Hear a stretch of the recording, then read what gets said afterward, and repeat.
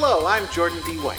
I've seen a million horror movies. And I'm Stefan Lawrence, and I've seen some. Together, we're going to watch some of the most iconic horror movies of all time. And I'll be watching them from between my fingers. Horror fanatic meets scaredy cat for the ultimate binge watch. This is Nature Trail to Hell.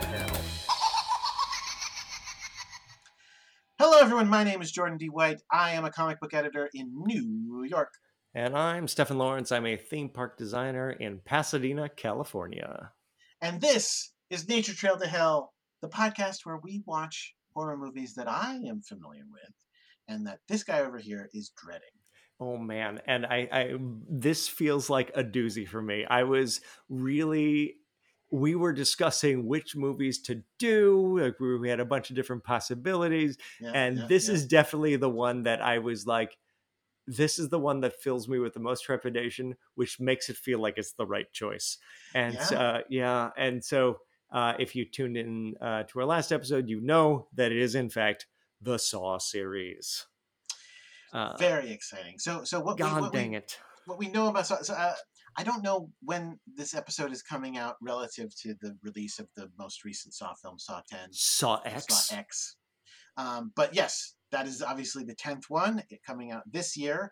The first one came out, I can tell you this part. It came out in 2004. Okay. So it's a franchise that is... It's leggy. Yeah, that's just about 20 years now. Yeah. That's 20 years of Saw films. It's enough to have legacy and nostalgia. People are ready for some more Saw.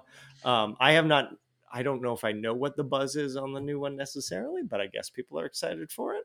There are adults in the world who weren't alive when the first Saw film came out. Yes, that's true. The first Saw movie is now driving a car and probably drinking beers and making out in backseats of cars. No, hold on. It can't drink yet. No, it can, just not legally. Oh, all right. Well, then, but it probably is anyway. Well, then it's probably killing people and stuff. It's Saw. It's finally legal for it to murder now that it's 18. Yeah. So, all right. I want to get right into this because I cannot wait to hear the answer to this question. Okay. What do you know about Saw? What is the Saw franchise as a person who's never seen any of it? So I know a little bit. I think I know more, certainly know more about it than the Belko experiment. I do know there is somebody named Jigsaw. Okay. I'm not sure if here's what I don't know. I don't know if Jigsaw is a tiny puppet. I don't know if it's a guy with that mask that looks like that puppet thing, or if there, in addition, is a little puppet that is named Jigsaw that is controlled by another guy who is also Jigsaw. These are the things that I don't really know. But there's somebody with like a weird chin. He looks like a demented version of which one? It's either Statler or Waldorf. He looks like a demented Muppet with little spirals on his cheeks. I know that. I have been on the Saw roller coaster at Thorpe Park in England. Okay. Which was delightful. Is it a plot-heavy roller coaster? It has some plot. Okay, there is a little like it's mostly a roller coaster. The theming of it is abandoned warehouse, which if you have to do theming and you just let a bunch of grass grow around, and you have a barbed wire fence and you have some corrugated tin. Boy, it's cheap and cheerful as it comes to theming. But there is a little thing where your roller coaster like glides out of the station, and there's like a little TV screen with Jigsaw or whatever, and goes, and then you go vertically straight up. What? So you like you're in a car and you're literally like going up a wall. So it's like you're sitting in a chair and your back is perpendicular to the ground, and then it sort of tips you over the edge, and it has a greater than 90-degree drop. So you drop inwards on the other side of it, which is fun. And the rest of it's just like a fun roller coaster. It's a good drop. Anyway, and it has big saw blades that are going at the top of it. So it's all very melodramatic. So I know that. I wonder if watching the films will give you a greater understanding of this ride. Of If over the what I course of actually these saw. films, you're going to be like, oh, Oh, yeah, now I I get it. see. Oh, Yeah, I yeah. see. Yes. Oh, absolutely. And okay. And the other thing, I know the central premise, which is Oh, that people who have transgressed or done sinful things in their life or something like that are then, wake up in a trap of some sort, and they have to do some sort of horrible thing like saw off their own leg to get out. okay. Okay. So that's interesting. That's interesting. Do you remember seeing the trailer or anything when back in the day? It's possible. I may also have seen an odd trailer here and there. I know I've seen the trailer for Spiral because my wife was excited to see it for Chris Rock and Saw reasons. Um, Wait, so did she see it? we ended up not seeing it, so we have not seen it at all. And has she seen any of the other ones? You know what? I don't know. I feel like she probably might have seen first couple, is what I would guess, but I don't think she's seen any in the intervening years necessarily. And here's the other thing I don't know. I don't know if this is one solid continuity or how rebooty it is. Oh, I don't know any of those things whatsoever. Um, could not tell you. do you know any? You're gonna say no. Do you know any actors who are in it or anything like that? Chris Rock, Other than yeah, that's right. You know Chris Rock's in Chris Rock, James one of them. Spader, James Brolin, Hmm. James Keach, uh, James Caan is in it. James and the Giant Peach is in one of them. Am I correct? I don't. You know what? I don't actually have the cast list memorized, so it's possible they're all in it at some Right. point. But I they hear didn't it. jump out at me. Brian Cox, Hmm. Michael Wincott, probably. I don't know about this. Uh, uh, David Caruso, No, mm. no, it doesn't Alicia ring a bell. Silverstone. I mean, we all wish she was in it. Yeah, right, okay. Well, okay, so No, the answer is no. Actually, I have no yeah, idea yeah, who's you're in this. right. It would be exciting when young Matthew McConaughey shows up in one of them. Same Yeah, character as in that one. And again, yes, we did theorize that Texas Chainsaw and Saw must be connected in some way. So maybe because they Saw are is the same family. universe. Yes, exactly, exactly. They say Right. it right there. The Saw is family. So Well, it's a spinoff. It's a spinoff. They just don't pay for the. They just don't pay the rights. right. I It's imagine it's the more of same a universe. tribute. Yeah. Exactly. They're like kissing cousins. Although here's the thing, I was saying it's the same universe, and then I remembered there's like three different universes, so it's one of those universes. Oh. I mean, in Texas Chainsaw. Oh, I thought you meant there are several No, no, Saw in universes Texas or Chainsaw. Sawniverses. Saw there, but no, in Texas Oh my Chainsaw, god, and I there's want to three. open an attraction called the Sauna, in which it's just theoretically it's a spa, but it's Oh, actually a torture spa. well, Actually, you'll be able to pitch this as soon as you finish watching these films. I did at some point go to the Russian baths in New York, where one of the treatments that you can get is that they put you in a 150-degree Turkish sauna. They like and they take wooden tree branches and they beat you with wooden tree branches like oak What? branches. You Uh, did this? I did this. It was pretty cool. It was Uh, cool getting beaten with branches? well, I mean, they're like oak leaves and branches, so it's more like getting whipped. And then they take you out of the Turkish sauna and they throw you into an ice bath, and then they give you a shoulder massage. So that was sort of like a sauna. I've heard that the temperature change, extreme temperature change, is supposed to It be was pretty good. great. And then we had giant beers and blintzes. All right. All right. Anyway, okay. So no. As it turns out, I basically know nothing. I You think know more about it than you knew about some of the others it's in the past. it's probably true, but I will say it's I mean, I remember being aware of the debate around torture porn at the time when these things came out, and I understand that you don't particularly enjoy that phrase and I don't. don't find it to be a helpful description of what we're talking about here. But I think that actively kept me away from wanting to watch these movies because I think my general impression Yeah. What do you is think it's going to be? Yeah. that they're endurance tests of unpleasantness, Okay. which I'm not entirely sure that I'm incorrect about. Well, we'll find out very shortly. Yeah. No, yeah, I mean, we've talked about it a little bit before, but I don't like the term torture porn because, well, so here's the thing, because that doesn't apply to me. Now, I guess I should say I don't know that I don't believe there are people for whom the torture is not porn. Wait, I think you know what I'm saying. Yeah. Like, it is possible that there are people for whom the torture is porn, like and literally not pornographic. literally sexual gratification. No, I'm out of it. saying literally. Okay, well, That's the yes, problem I have with it. but I don't think that's what people mean by torture porn, I know, right? but then don't use the word porn. I mean, when they use the word pornography to mean that it is strictly there for you to get off on, not necessarily sexually, so sexual. But like that it's strictly for a gratification purpose, that you find it through thrilling only for titillation in a violent way. Isn't, well, first of all, but again, I object, because if that's what the word porn meant, then we would have to call normal stuff normal porn. But we use food porn, right?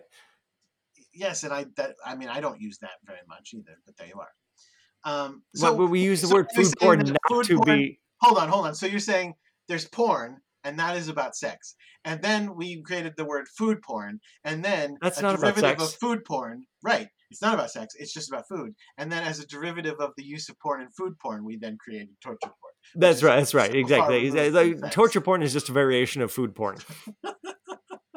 So it's people at dinner taking Instagram photos of their severed limbs. Almost all movies are for pleasure. Like, what are we talking about, though? Like, well, right. Well, we're saying it's for people who find pleasure in other people's pain. But that's not. Again, I don't do that. I know you don't do it, but I think, but again, we have talked. We have talked about your specific catharsis theory, in which theory I've experienced it.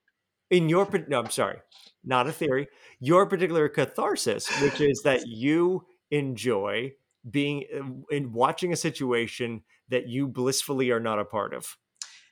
Well, and yes, although that leaves out one step, which is that, like, while watching it, that is not exactly akin to experiencing it. But I'm not watching it going, "Oh my gosh, this is wonderful watching these people suffer." No, it is you are identifying. Yeah, exactly. You are suffering, and then afterwards you get to there is a release of, it wasn't real. Yes, exactly. And yes, okay, maybe I'm a crazy person. That's fine. No. It's you're not a crazy person, and there's all sorts of legit ways of experiencing movies and remembering movies and all sorts of things, right? People's brains are different and process things in an absolutely different way. I think I have chosen not to watch movies like Saw because I don't identify as strongly with the people in the movie, and I'm always aware of myself watching the movie while I'm watching the movie. Oh, so you are sitting there going, as a person who does not enjoy the suffering of others, this is not enjoyable to me. I am not lost in this film. I'm too aware of the torture porn. That's in fact true, right? Exactly. I tend to watch. I have a brain that watches me do things all the time, right? So there are certain things that there's some things that I can do where I sort of get lost in. I think the reason I end up doing so much graphic design and I enjoy it so much is because I can do that, and I'm not thinking about myself doing that. I get lost in my own creative process and brain when I'm doing that. And I don't have to think about myself. I think I talked about it a little bit, but like that is an experience I have with movies, especially like, I don't know. I want to say good movies, but movies I like. The first time I remember it happening in a very visceral horror movie way was, and I think we've talked about it, Scream. Mm-hmm. That's right. I saw the first Scream movie by myself with relatively little known about it. I mean, I was not completely unaware, but I went in going like, I'm not sure, let's see how this goes. And I was just like fully given over to it, like completely living in the movie. And yeah, which is wonderful. That's so great. Exactly. And I think allows you to experience it in a different way than I do, which is I'm not analyzing things necessarily, but I'm also I'm watching myself watch it, and then I'm also imagining other people's reactions to watching it and understand, right?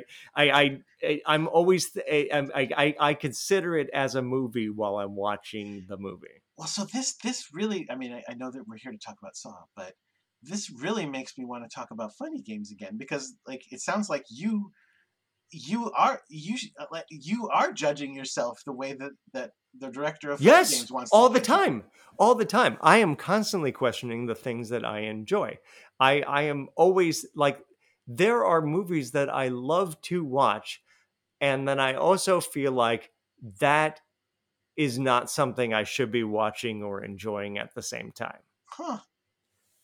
Huh? So, like, actually, so one thing that I do love to watch, I'm gonna use, say, Lethal Weapon as an example of like a not like my favorite movie of all time, or but I like a That's fun. big dumb '80s action movie, right? Sure. That is an enjoyable thing for me to enjoy. At the same time, I'm aware of how stupid and also how bad the policing is. And like, maybe I shouldn't be cheering for somebody just getting kicked in the face or somebody mowing down endless bad guys. Maybe that is deadening inside to my soul, right? Things like that are always constantly running through my head, even as I'm watching a movie that I enjoy. So, like, yeah, I don't have a brain that can turn that. I don't have a brain that can turn that off. Well, you can at least comfort yourself that it's a better movie than Tango and Cash. Yes, that is true. Though that movie is enjoyable for entirely different reasons. Oh, it's so dumb. All right. Um, all right. Well, Well, yeah, I'm very interested. Well, hopefully you can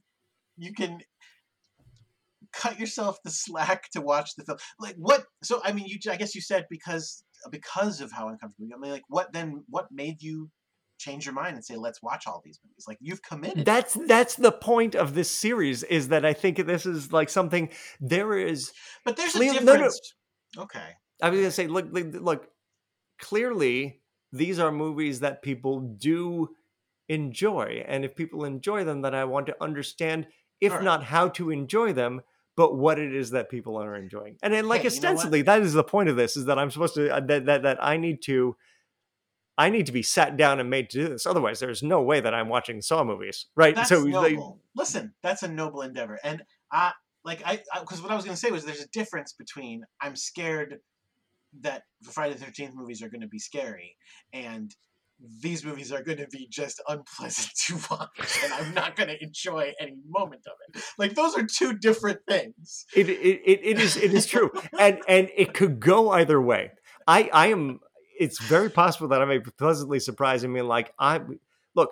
Here's what I'm hoping, uh, is that I'm going to be pleasantly surprised by the ingenuity of Jigsaw's traps and puzzles, and that the plotting is done in an interesting way, and that is part of the enjoyment. I enjoy. Look, I have enjoyed the Final Destination movies when I saw them in the theater, like however many years ago, because yeah, people are gonna die, but man, it was enjoyable to figure out the weird, strange, clever ways that people die. It was like watching a Wallace and Gromit film, but with murder.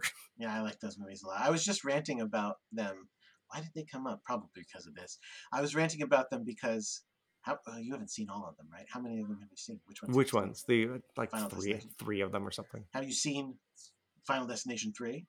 I could not swear to you. I was ranting Is about that the it one with the because roller coaster? yes, that is exactly why. Okay, I think I have seen it. That is exactly why. Because I was going, the first one starts with a plane crash. The second one starts with a car accident. And yes, they're both like kind of amped up versions of those things.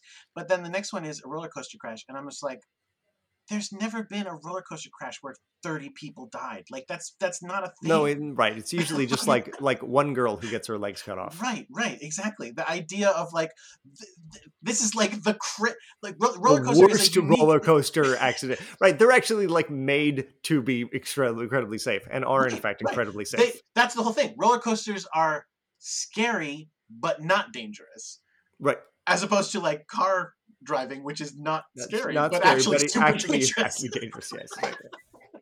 So I couldn't get over that, how dumb it is that that's the bad thing, and I should get over it, but I never did. No. But I do like those movies a lot. Well, all right. We didn't watch the trailer yet. We gotta watch the trailer. Let's watch this trailer. I'm ready. Let's do it.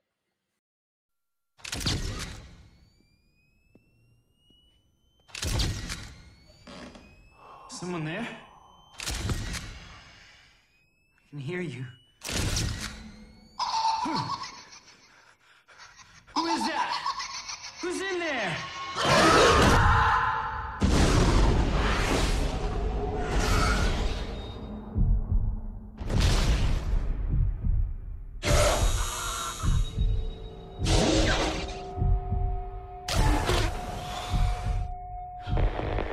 Hello, Adam. Dr. Gordon. I want to play a game. The Jigsaw Killer.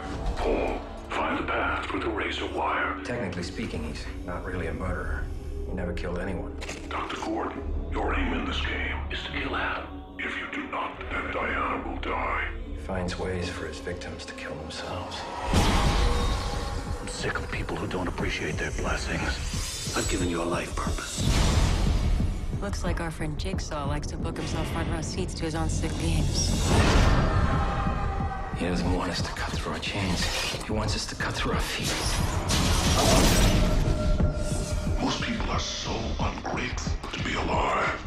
Not anymore. You are a drug addict. Do you think that is why he picked you? He helped me. Don't believe Adam's lies.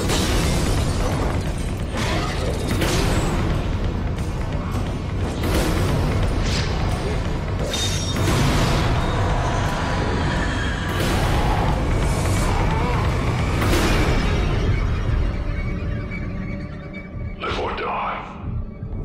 Make your choice. A, James Wan.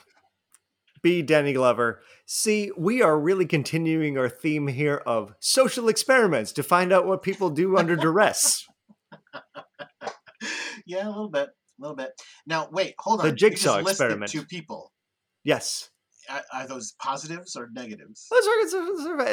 James Wan, clearly a super famous, super successful director who I think I've done some Fast and Furious stuff, I guess, at some point. Oh, yeah. Yep. But Malignant, was that also him? Was that one him? Maybe, yeah. I think so. But I forgot that this was his thing, which is fun. Danny Glover, always positive. Nice to see Predator 2 star Danny Glover in here. But yeah. Then you left somebody out. Somebody I don't know. recognizable. Who? I don't know. Carrie Ellis. Oh, that's who that was. He's so recognizable that I did not, in fact, recognize him. I mean, he is mostly from one very, very famous thing. From Stranger Things, yes. Oh, God damn it. Is he in Stranger Things? Oh, yeah. And Robin Hood, Prince in Tights. What are you referring to? Men in Tights, and obviously... Prince in Tights is funnier. Oh, he was in some Jim Carrey movie. I forget which one. No. Obviously, I'm talking about... The Texas Chainsaw Bride. God damn it. The Princess Bride. Oh, that's what it is. I got that wrong. Oh, yeah. James Wan did The Conjuring. And The Conjuring universe? Yes. Now, here's the thing. I think, did we talk about this already? I saw The Conjuring in theaters. And I, A, thought it was bad. And B, was furious after having seen it because...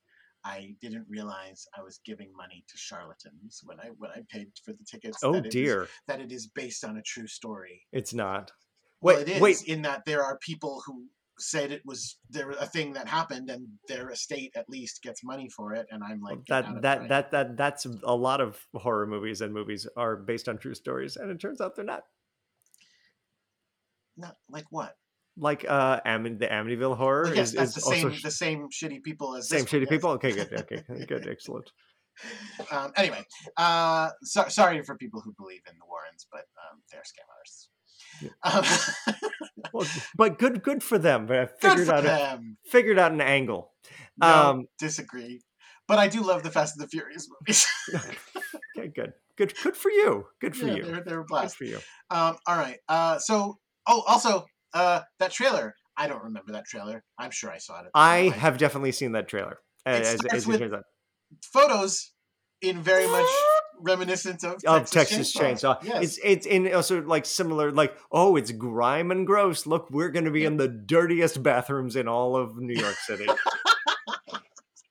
Or wherever the hell it is. Right, exactly. It's like, oh, these gross places. So it's going to be another series of wallowing in nasty filth. So that'll be good. However, there does seem to be the promise of some life affirming lessons that seem to be happening here. In that Jigsaw is saving these people. Oh yeah, he is teaching them some moral lessons and giving them clarity and purpose. So maybe it'll be a happy ending after all. You are going to be a better person having seen these, of course. I'm looking forward to cleansing my soul of all of its toxins, purging them even of all negativity via Jigsaw. It's all connected. All these films are connected. It's all connected. Oh boy! So what do you think? Should we jump right in? You want to see this? I think so. I'm gonna go ahead and just dive right in and handcuff my feet to my DVD collection and start watching. So how about that? I'll be right back.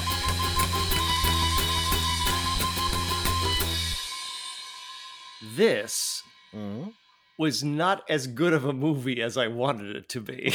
Oh, well, that's a real middling opinion. Hey, do you like that hot take? Do you like my medium hot take of that could have been better? Oh, delightful.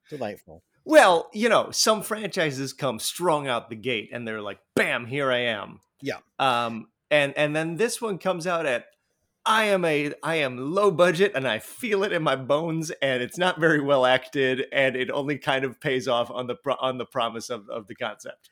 See, now it's funny because I had a I don't want to say I had a different experience watching it than I normally have had in the past, which is, and not to say that I've seen it that many times, but I this time I very keenly felt both how bad and how good this movie was. Okay.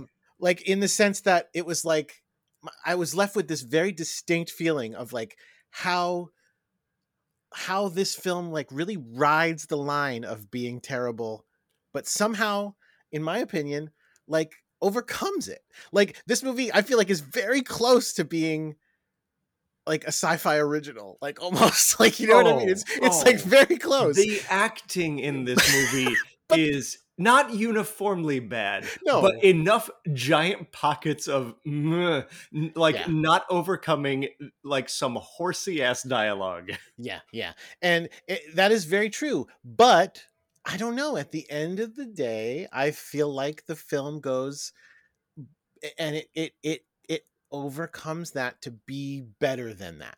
Like I like I said, I feel like it's in those families, but then it's like I would watch this movie multiple times, and most of those movies I don't even want to watch one time. Like In the Family, what? In the of like a sci-fi original. Oh, I see. Yes. In like it shares I DNA. thought there was a series of movies called In the Family. No, that's Texas Chainsaw. Yeah. Obviously. Oh yes, exactly. No. It's in that family of film. It's in that genre of like, oh, like they don't have very much money and they're doing their best and then nothing much comes of it. But with like this is like the one where it's like they don't have much money and they're doing their best, and that wasn't bad. Actually, that was not bad. No, here's the thing. Like it's not like if I were metacriticing it, for instance, I would probably give this a 56, 57. It's above 50%, right? It definitely crests above that. Maybe I'm going to give it a 60. Like, I think it, right, you can see all the tricks that they're doing in order to try to stretch that budget with like the sort of fast cut editing and speed tricks and just like, but it's not precise. Like here's what I was expecting. And I got it for like the first 10, 15 minutes of the movie. Okay. Where it's essentially, it's the two people in the room. They're trying to figure out what's happening. And God, I just wish it just had stayed in that room. Because as soon as it left, I was like, you are now reaching for things that you cannot accomplish. Right.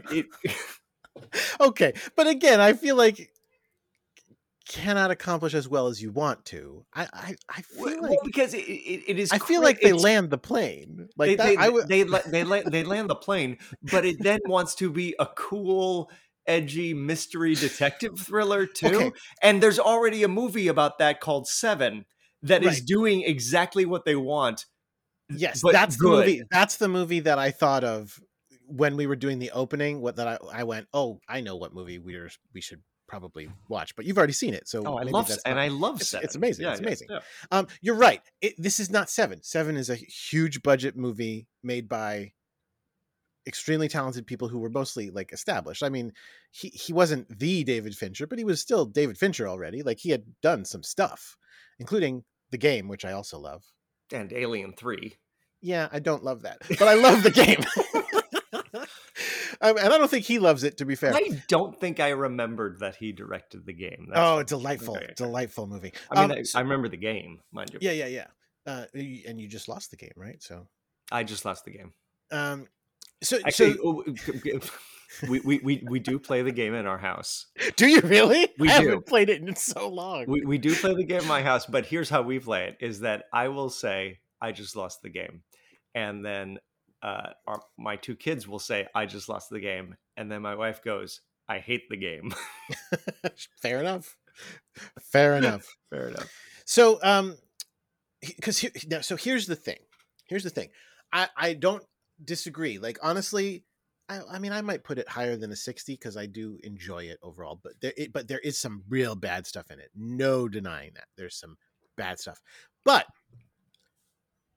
that's where this movie can throw us back in our minds to the start of our podcast and Friday the 13th, because much like Friday the 13th, it is a thrown together low budget film that changed the face of horror. This is one of the most influential films we've watched so far.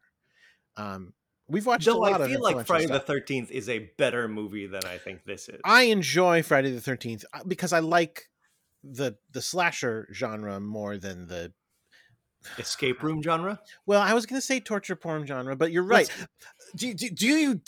Now they didn't invent the escape room with this movie, but I guarantee you that this was helped. highly influential on the escape rooms as a thing that exists. Absolutely. 100%. I'm just going to identify, like, outside of the fact that it's trying to do low budget Seven and not doing great. The fatal flaw for me with this movie is that it centers on the most boring trap of them all, right? Everybody else has an interesting trap, and these are two guys chained to dirty pipes.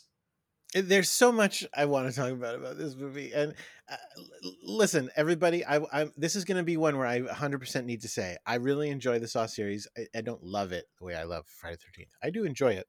But man, am I going to pick it apart. Man, am I going to pick it? Like, there's a lot to pick on. There's a lot to pick on in these films. Well, so I feel like we didn't totally get into this, but like where is your Saw love scale? Like, what is your relationship to this series? Well, again, the thing that I think I have said that the thing I like most about it is, something I can't get too into yet, which is because it's about that relationship between films. It's about what forms over the course of it. What I'll tease you with about it is, so you know how this film, this first episode, this first chapter of the saga, is very convoluted. Oh, yeah, sure. Needlessly so. That's a hallmark of the series, my friend. That is a hallmark of the series. Okay, great. So that's going to be some fun. But where does it sit? I would say. Have you followed it from the beginning? When did I start? Yes. Yeah. I watched no. I think I saw 1 in the theater. I don't think I saw the rest of them though. I don't think I until much later. I didn't watch them every year as they came out. Okay. Did you eventually catch up in a chunk? in a big way. Like I watched them all pretty close to a bunch of them pretty close together before the original run ended. So probably around the time of like 5, I caught up on them. And you're like, wait a second, there are 5 of them? And then 6 was the last of the original like yearly releases. 7 is the film called, wait, am I off? I might be off on this. Wait, 10 is the one that's just came out. 9 is, so I think I'm off. Anyway, it doesn't matter. The point is, the movie Jigsaw, which is the first one that they made much later, that was the first film I went to see in the theater after my son was born.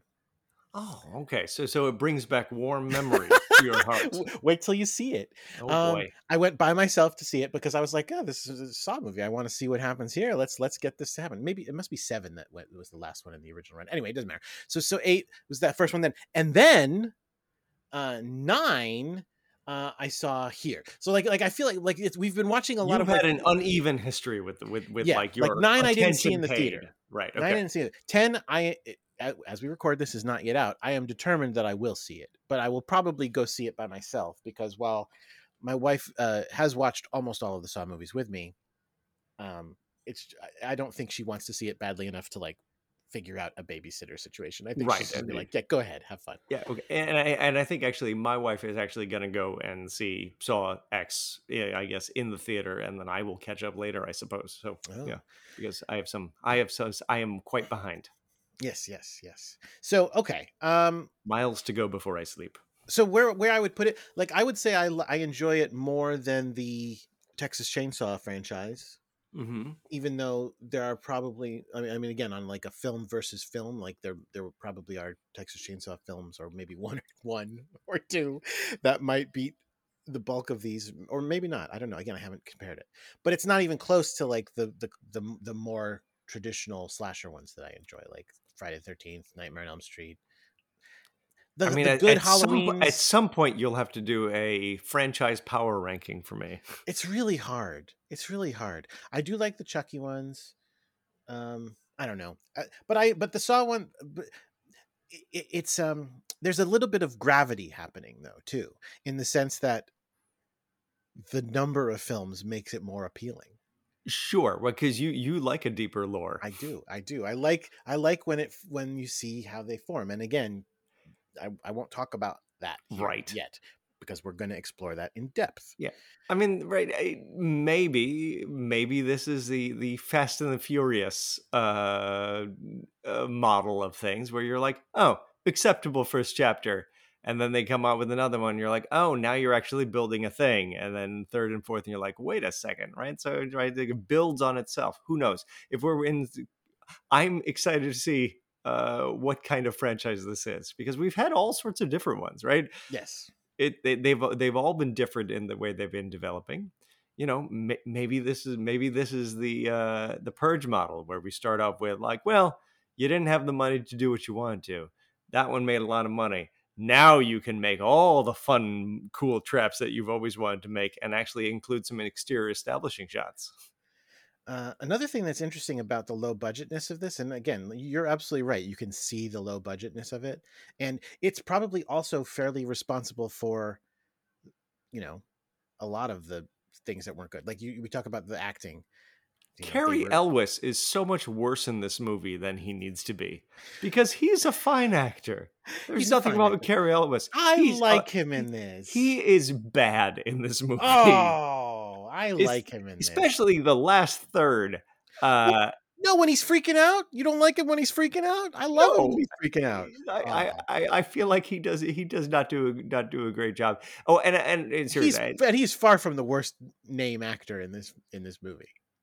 It's like Danny Glover sleepwalks through this thing. Like there's Danny Glover gets Zippo to do in this movie that is any good, and you know he's fine. Like he does fine, but they just give him garbage. Does not do fine. I feel like well, no. What else would you want him to do? I think you could have done it better. Me? Yes, you. Wow.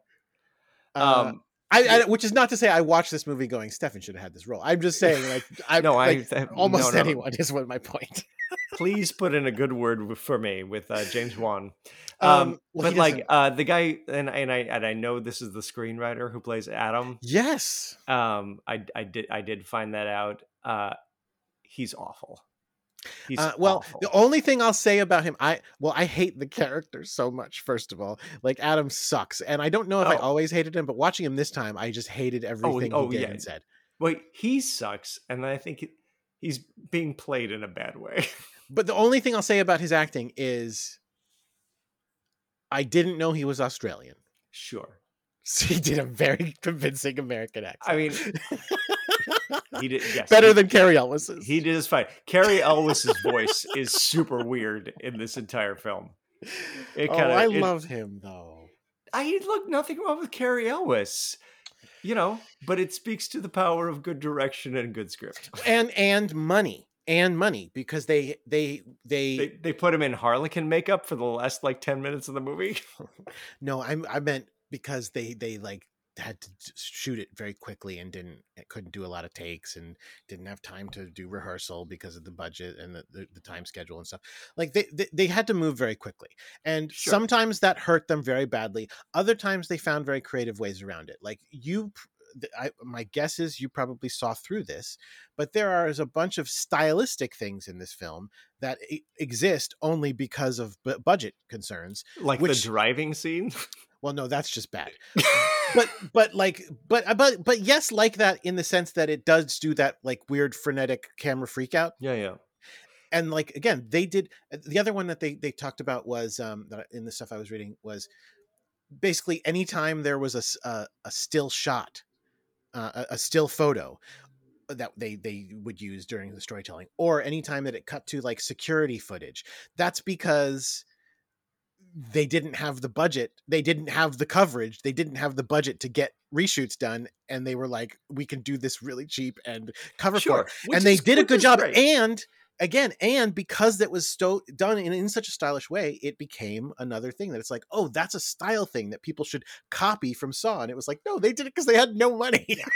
Look, here's the thing. I'm far be it from me to like shit all over people's like creative project on a shoestring. I guess I felt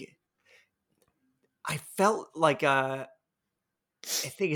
felt like to me like some squandered possibility in that they kept letting air out of the balloon with these flashbacks, right? I think the central premise of wake up in a room, it's claustrophobic. I don't know how I got here. I don't know how I'm getting out. We have to figure it out. We also now are going to have conflicting motivations. I have to kill you, but I'm not telling, right? All that stuff is interesting. Great. Put it in like a Reservoir Dog style, like one location pressure cooker and let it go.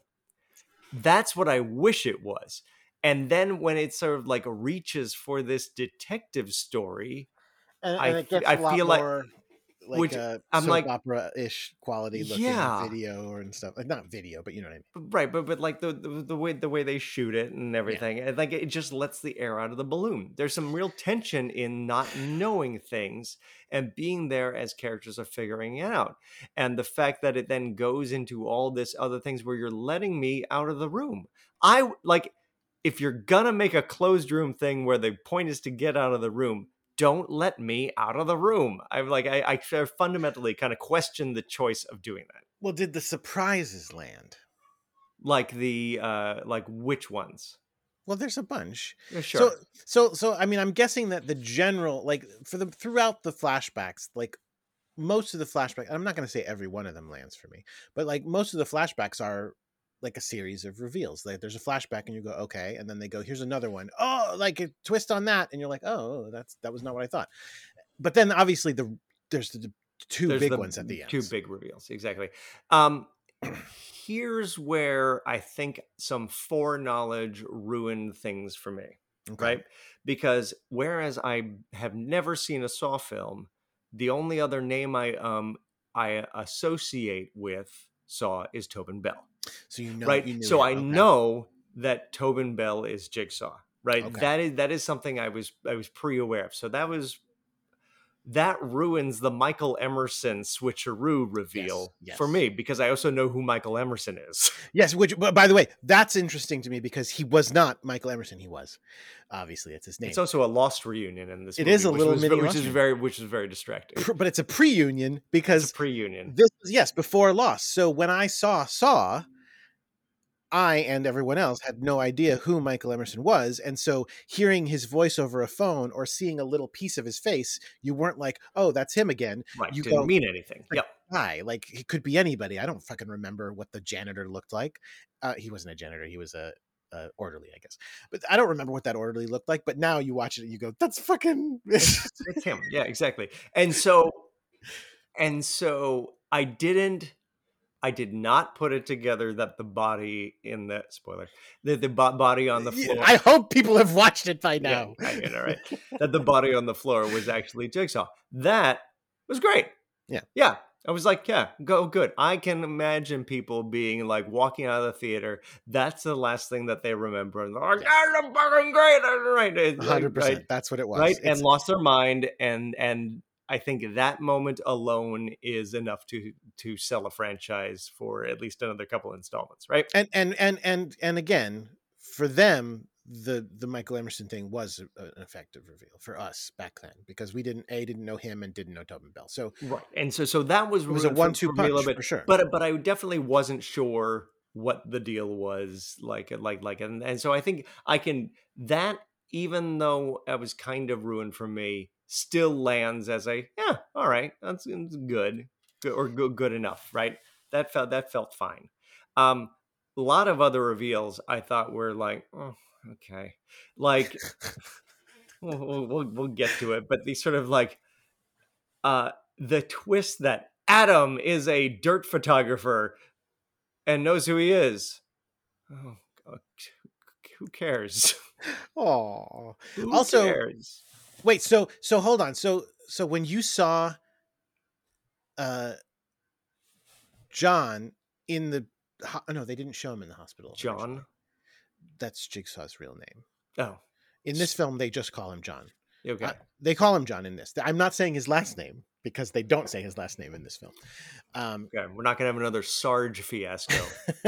But I was going to say you recognize him when you saw him, but then I think you don't see him until I did not recognize Tobin Bell in the hospital bed. I don't think I paid enough. They might not have shown him in the early scene, but they do have that scene where, oh God, okay. Well, I don't want to get too into the scene because we're going to get to do it in order. All right, let's do it in order. So, although doing it in order is hard because this movie is not in order. No, which is fine. But this is why I have my detailed series of notes.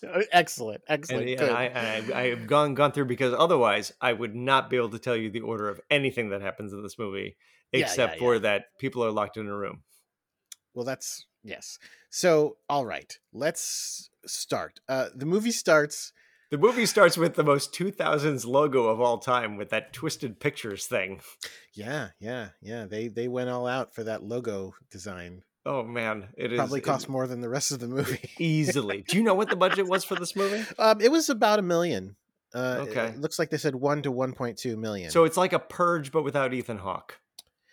Yeah. Like he's not in it, and we didn't pay for him. Yes, exactly. It's like cast anybody but Ethan Hawke. Yes, exactly. But it made 103 million. So it's a solid ass multiplier. yes, it is. Okay, so so it starts with Adam waking up submerged in water, I guess so. Yeah, submerged in water. And it starts with nice a really bath. obnoxious thing that we'll get back to, which is there's a little glowing thing floating in the water, and then he wakes up and knocks the plug out of the water, and the glowing thing slips right down the drain. Yep. And you know what the glowing thing is, right? Well, yeah, it's the key. It's the key that would set him free. Right. So if he found it, the whole movie will be over. Yeah, so one of the things that we're going to be spending some time talking about, I can tell you right now, is Jigsaw and his methodology. in detail of what was he intending to have happen. Oh, What this is is the his Return of the Jedi philosophy? discussion all over again. It's going to be, but it's going to Did happen he have a good over and plan? over again. It's going to Okay. happen over and over again because I feel like there's a lot of Jigsaw plans and there's a lot of what about a lot of them. So, okay. Good. So we'll get to that one when he reveals it later. But Adam wakes up. I mean, maybe he just knows that it's a bathtub with a really powerful suction in the drain. Yes, but then why did he put it there? And what Adam wouldn't even know. Like, it's not like Adam saw it and went, "Oh, there was a key, but it went down." He doesn't know. He has to be told. He literally has to be told at the end of the movie. But he doesn't even get told the key was in there and you blew it by letting it go down the drain. He just goes, "The key's in the bathtub." And it's like, no, it's fucking not. And then a flashback shows us, oh, that was the thing that went down the drain. And it's going, what was the intention? Anyway, so we'll get back. Well, it sounds like, I think Jigsaw has a really, really solid philosophy behind his actions anyway. So he's fascinating. Anyway, so Adam wakes up. He's in the dark. He lets the water out of the bath. He's in the dark and he's like, "Oh, what's going on?" And a grim voice starts going, turn on the lights. I would if I could. And then a second later, he actually can. He goes, "Oh, hold on." And he turns the light on. I haven't even looked for the light switch, but here it is. He was looking, and he just kept feeling poop on walls, apparently. So, like, I mean, understandable. Hold on. So here's my, before we even get, I know I'm just gonna stop. There's a lot. There's a lot. What is this room? It's a bathroom, but what the fuck kind of bathroom? What kind is it? It's a bathroom in the same way. It reminded me of in Texas Chainsaw Part 2, where they're in whatever that beer room is that also has a giant metal door in it. And we're just like, what kind of room is this? I guess this is where they keep the beer, but also some sort of vault. This is, like, I had similar questions of, this is a giant ass room. It's huge. That has one toilet in one side, like a warehouse door that you go into it, and it makes no sense. One toilet that's just out in the middle of the floor. Well, yeah, a toilet, a bathtub, mirrors, but no sinks, lots of exposed pipes. It's a terrible place. Somebody did a really bad job of designing a bathroom. Well, it's more believable to think this isn't a bathroom. It never was a bathroom. To be a room with a toilet? No, not at all. It's literally Jigsaw went, "I'm going to make a room from the ground up." None of this was in place. There was a room with a sliding door and he went, "I will install a room. A disgusting looking bathroom is what my vision." So Jigsaw, I bet you that toilet is not even connected to a pipe. Maybe. And Jigsaw has just been shitting in it for weeks. I believe it. In prep. It's kind of like, in some ways that's more believable. In some ways I go, yeah, that makes sense more than what this room is. This room doesn't make a whole lot of sense otherwise. This is a room, because again, as an escape room, you go, yeah, this makes sense. Right. But as a functional room, as a bathroom, no, I would be so mad if I was working in this warehouse and this is where I had to use the bathroom. So this is the room they're in. Yeah. And the person who started talking is Dr. Lawrence Gordon. This is Cary Elwes. And when they turn the light on, they see that they're both chained to these exposed pipes in these walls. Their legs, they've got chains on their legs. They can't get out. And in between them on the floor is a dude who blew his own brains out. Yep. So lying there, gun in hand. Giant pool of blood, gun in one hand, tape recorder in the other. And that's where they are. Yep. And so they're going, what the fuck? And Cary Elwes, Lawrence, notices that even though everything in this bathroom is disgusting, the clock is brand new and very clean. Yeah. So he notices that. And he's like, so like, what's interesting about their relationship is that Dr. Gordon is a smart person who thinks about things, and Adam is a dipshit. Oh yeah, no, Adam's an idiot. Like, who Adam wants to be clever all the time and is very bad at it. Yeah. Like, so this clock thing is an example where he goes like, so the clock is new, and he's like, so what? And he's like, so okay, like this is like, especially coming from a world where we all have experienced what an escape room is. No, what clocks are. What an escape room is, like the idea of being in an escape room with someone who like has no concept of how to interpret clues whatsoever. That sounds okay. See, now all I want to do is watch a hidden camera show where you have a super smart guy and then an absolute idiot that he has to work with. But you do it like that show Jury Duty, where this dumb guy is the plant. Okay, sure, yeah. And right, I would watch that. That would be fun. Yeah. Completely infuriating. Like they both. He like the smart guy is like, if you escape the escape room, you win $10,000, and the dumb guy is not a dumb guy, but you say to him, if you could stop him from escaping, you win $10,000. But he can't know that you're trying. Right? Yeah, that you're actively working against him. All right, so we've just made $1 million. Good, excellent, perfect. Just sell that idea. So we get our instigating incident here, which is that Adam looks in his pocket and he finds an envelope, and the envelope has a tape inside that says "Play Me" on it. And Lawrence finds like, "Oh, where'd you get that?" And he's like, "It was in my pants." And Lawrence is like, "Oh, look, I have an envelope in my pants too." And he pulls his out. His has a few more things in it. He has the tape. Yep. He has a bullet. Oh. And he has a key. Yes. But that key does not say open a lock that he has.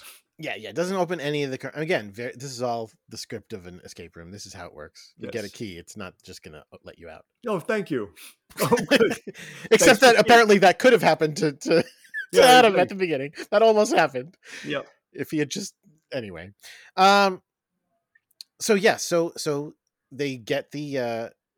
Again, oh man, Adam being a dipshit, that he can't reach the tape player in the dead guy's hand. Just gives up. He's like, can't reach it. And he's like, take off your shirt. And he's like, why? And it's like, to use it to fucking try to, come on, man.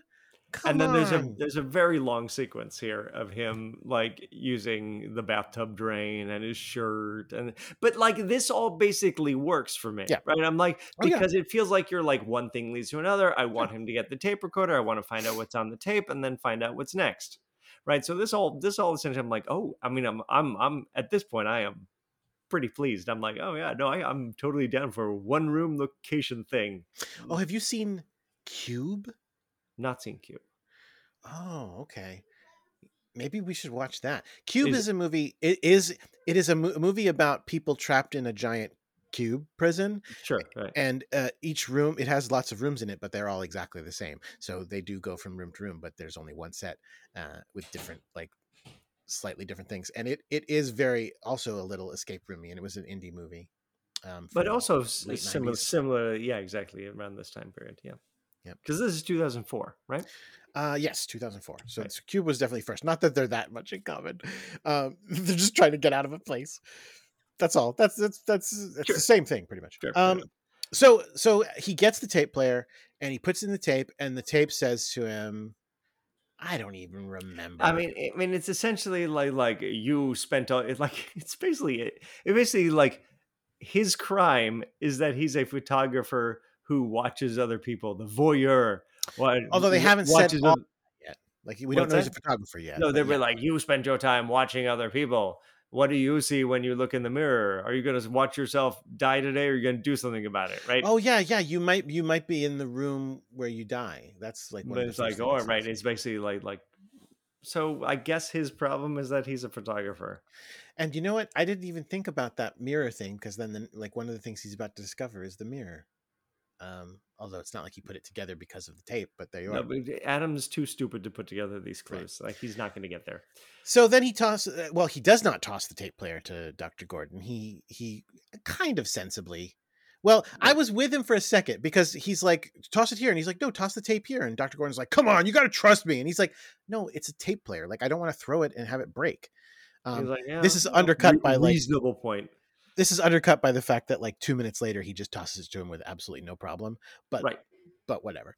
So he puts in Dr. Gordon's tape, and the tape for Dr. Gordon. By the way, you have not done the Jigsaw voice, and all I want to do all the time is do the Jigsaw voice. So your aim in this game is to kill Adam.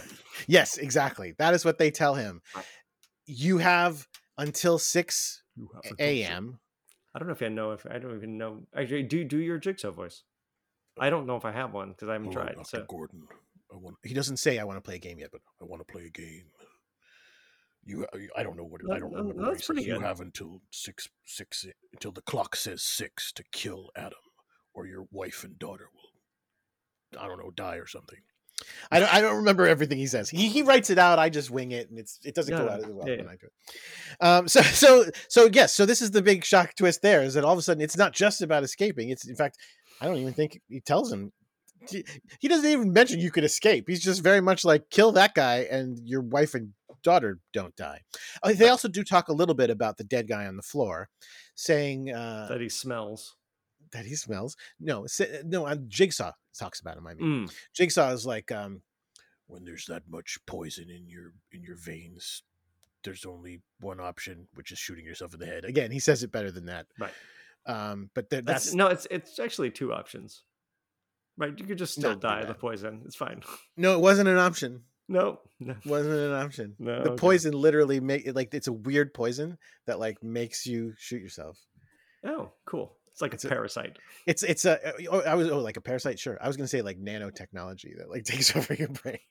Anyway, cool. So they find out a little bit about that guy on the ground. And this is when after that, and then he goes, wait, throw me that. Cause I heard something that you didn't hear, even though you're like a foot from the tape and I'm like 20 feet from the tape.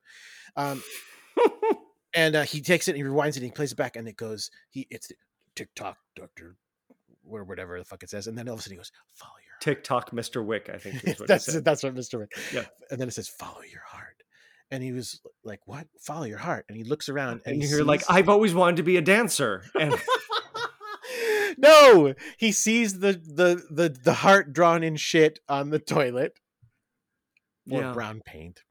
And then Adam is a dipshit again because he immediately reaches into the actual toilet bowl. The toilet bowl full of visual diarrhea and shit. And like, it's like the thing was on the tank. The heart was on the tank. It didn't have an arrow pointing down into the fucking bowl. Like, how do you not check the tank first? How?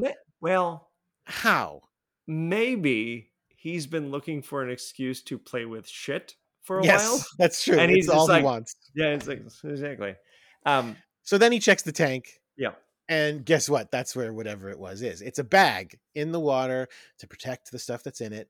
Inside is 2 hacksaws. And maybe something else. And these are not great saws. Well, is it that they're not great saws, or is it just really incredible chains? Or I guess it's one of those things or they are bad at sawing, right? Like, don't blame the tools, blame the artist, right? Yep. Good artist never blames his tools. They immediately start trying to saw through the chains.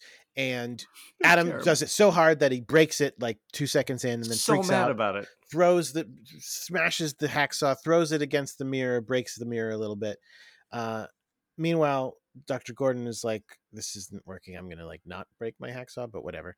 Also, Adam, like very subtly, without Dr. Gordon noticing, throws the bag sneakily into the tub, so Dr. Gordon won't be looking at it anymore. And it's around this time that Dr. Gordon starts putting things together. And he's first, like, I think I know who's done this to us. And well, it's before this that he says they're not trying to get us to saw. He doesn't want us to saw through the chains. Right. He doesn't want us to saw through the chains. He wants to saw through the feet. Well, which is tough luck for Adam because he already ruined his stupid saw. His saw. Sorry. I'll saw through my foot and then I'll throw you mine. See, do you think physically that these saws could saw through a foot? These are terrible saws. You really are gonna have they to get have between things the called bones. bone saws for a reason. Oh yeah, no, I don't think it's gonna get through the bone. Like, I think you're gonna have to go try to sever the stuff that's holding your foot to your leg bone. Right. Okay. But even that sounds difficult. There is they're flimsy. Yeah. Did you see Stranger Things this last season? I did not know. You can spoil it though. I don't care. It's not a giant thing, but David Harbour's character at some point saws through his foot. Has to get through a shackle and takes a sledgehammer to his foot in order to break the ankle bones enough that he can wriggle out of the manacle. That's horrifying. It's absolutely horrifying. It's 100% horrifying. That's horrifying. So Dr. Gordon is worse than anything that happens to feet in this movie. I'll tell you that you actually see. Yeah. So he goes, I know who did this. And Adam, by the way, Adam has been very suspicious as well all this time, going like, well, how do I know you don't know about the whatever here? Because you're an idiot. That's why. But now even more so, he's like, what? You know who it is? Like, who? How do you possibly know? Well, he's like, I like your Cary Elwes impression though. Well, I was a suspect. Yes. I mean, essentially, right, he reveals that the police have been after this Jigsaw killer for a while. And the reason he knows about it is that he was a suspect in the murder. And now we get sort of this is like CSI knockoff shit that we're kind of in the middle of here.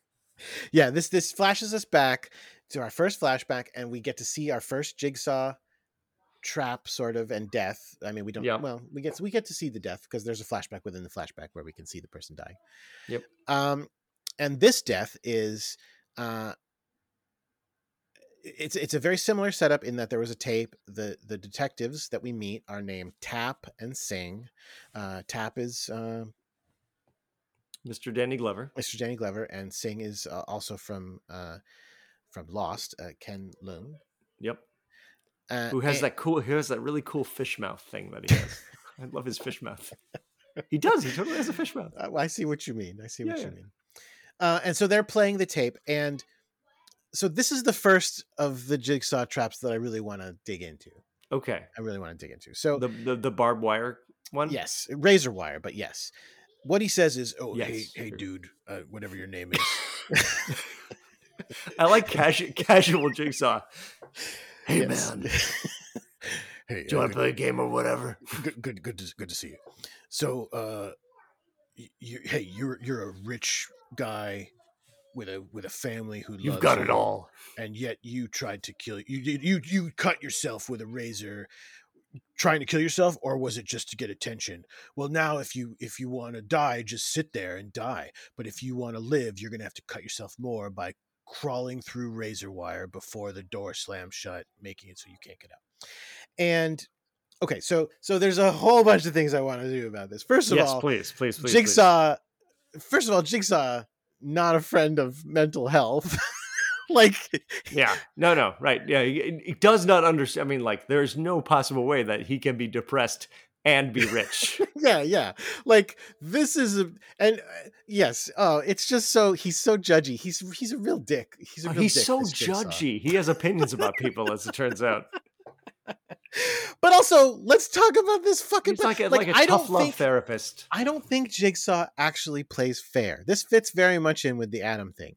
I don't think Jigsaw. You don't think he's really trying to make people value life? Like the movie. I feel like the movies, generally speaking, present it like and I don't want to say the movies present it like he's right, but they present it like his philosophy is plausible. Yeah, is intact, like not hypocritical and just fundamentally a lie. And yet I feel like most of the actual things he sets up for you are like, well, yeah, actually, I just want you to die. Yes. And that's the other delightful thing. And I can't remember if it's with this one or if it's with the second one, where somebody calls Jigsaw a killer, and they go, well, actually, he actually has never killed anybody. Yeah. You just, because putting someone in a trap where they have no choice but to walk through crawl naked through razor wire, that's not killing them. That guy killed himself. You know what? Nobody's written a law that this covers yet. I mean, it's it's a big loophole, right? Exactly. He really has found like this way through where it's totally cool and nobody can catch him. So yeah, Jigsaw. Technically, he's not breaking any laws. It's totally fine. Everything that he's doing, it's not a big deal. I mean, kidnapping at the very least, like assault. Who's to say that they didn't do it willingly? That they got themselves in the situation. Well, once they're dead, nobody can know. Prove it otherwise. So yeah, this guy tried to live by crawling through razor wire, and he was just bad at it. He just couldn't find his way out. Okay, it's like a razor wire maze. I think it was very much you have to do it quickly, but also you have to do it carefully. But also, I'm just skeptical that there's that you can do it. Yes, exactly. Jigsaw. You know what Jigsaw should have been like? He should have been like, I've tested it. I got a couple nicks, but it is possible. So like, if you, I understand your skepticism. But would I put you in this if it wasn't fair? But he's not. I don't believe this guy had a shot. Okay. But at least, and we know what he's being judged for. I think Jigsaw is wrong. Right. I mean, like, how dare you commit suicide, you ungrateful No, bastard. How dare you not? That's not even it. How dare you not commit suicide? How dare you feign committing suicide for attention, which is such a shitty oversimplification. Which is like not even anything compared to like the next guy who is just like he's been faking an illness. Yes, they just go by that so quickly. Oh, everybody thinks you're supposed to be sick, but I've got pictures of you doing a bunch of shit. You're just walking around doing stuff. So, and it's like, well, it's because I was depressed. That's why I have the handicap sticker on my car. Could be. I don't know. Whatever it is. So we'll get to that. So the first one is this one, and what do we learn at this one? At the first one, we learned that apparently he takes a piece of skin in the shape of a jigsaw. Oh yeah, we did learn that. We can see. I mean, that's essentially, and we learned that he's technically not a murderer. We move very quickly on from that onto Mark, who we were just talking about. This is a delightful one too, because this is so complicated. It is so complicated. Okay, so as you said, he's pretending to be sick, handicapped. Like, is he committing like workman's comp fraud or something, or disability fraud or something? We don't know. Like these are that's a real crime. Like that, you shouldn't do that. No. But it's right. But it's not. Seems like it wouldn't be punishable by slathering him in flammable like goo, nude, and then making him like hold a candle so he could read the combinations of a safe that has the antidote to the poison. So is that what it is? It's yes. He's been poisoned with a slow acting poison, and the antidote is in the safe, and the combination for the safe is written on the walls along with a million other fucking numbers. So haha, good luck, asshole. Input the code. Yes, exactly. And he's got a little candle to look at it, and it's gonna, and then it just be careful because you might catch fire, and then he catches fire and he dies. So, this is the first of two very characters. Much burns. Yes. Oh, absolutely, burned to a crisp. This is the first of two characters that is given a poison, a poison of which they won't get the antidote unless they do what he says. And personally, I think it's not true. I think Jigsaw. You do not think there's a poison? No. No, I think Jigsaw is just like, that is super. There's definitely a poison or whatever. Yeah. I gave it to you while you were knocked out. It's definitely there. If you're probably starting to feel bad soon. Did this guy have a shot? No, this seems completely rigged against him because like, how many numbers are there on the wall? There's like the entire room. This is like a In the Mouth of Madness style room with like right. It's everything like written everywhere. These numbers. I mean, you know, you see one of those game shows where like, oh, you have like 9 padlocks. If you can open these padlocks in the time allotted, then you get a car. And people can't do that. And there's like 9 keys. Exactly. Exactly. And we're going to have that scene There's later no in this way. movie as well. Yes. Yeah, there's that too. Come on down. So at this crime scene is where the female cop who disappears after this scene for the rest of the movie is just gone forever, I believe. Right. She just right. So it's detective exposition. She finds a pen light. She goes, this time. Yeah, she states that there's a peephole. Highly distinctive pen light. And it's got fingerprints on it. And guess what? They're Dr. Gordon's fingerprints. Oh, well, probably him. I bet he's Jigsaw. Yeah, he brought Jigsaw, this guy who plans everything out really elaborately, just like leaves a pen light with his fingerprints on it sitting there. That's a thing. Criminals screw up. That's how you catch them. Well, technically, he's not a criminal. That's true. That's right. No, he's not a killer. It's still a crime to kidnap. It's still a crime to kidnap and assault. Could be the Purge. That's fair. Jigsaw versus the Purge. Let's make it happen. So versus the Purge. I don't know how that works. I don't know. I'm taking on the entire Purge. It makes me less special, so I want to stop it. Yeah. America. There is a slow-acting poison in your system. Maybe it's going to overthrow your constitutional democracy. Maybe the Purge is the test that Jigsaw is putting America through, and we just don't know it yet. They haven't found the tape. So we get the great scene of Dr. Gordon, which I like because of how ridiculous it is, but also because it's one of those reveal flips. Mm-hmm. We get a scene of him doing his rounds with his interns, with his young doctors, and going like, "Oh, this patient has an inoperable brain tumor. La la la la la. And he is gonna fucking die." And and then the orderlies. Oh my God, you do it. Zeph comes in and goes, "His name is John, and he's a very interesting person." And what I love about it is, which is like the least amount of detail possible.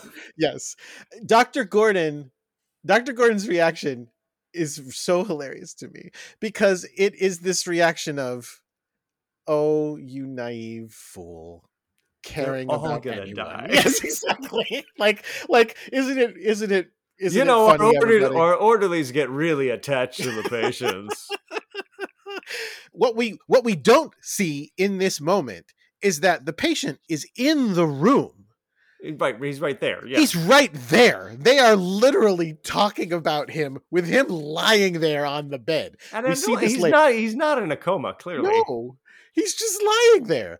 So anyway, that happens, and he's about to talk about it some more when he gets paged. "Hey, Dr. Gordon. This inoperable terminal cancer. Yep. This is not going to be a problem for the franchise." You'll see. Okay, great. So wait till it gets supernatural. No, I'm kidding. You'll see what happens. You'll see. When he becomes president, it's going to blow your mind. So, and that's the Purge. So fun.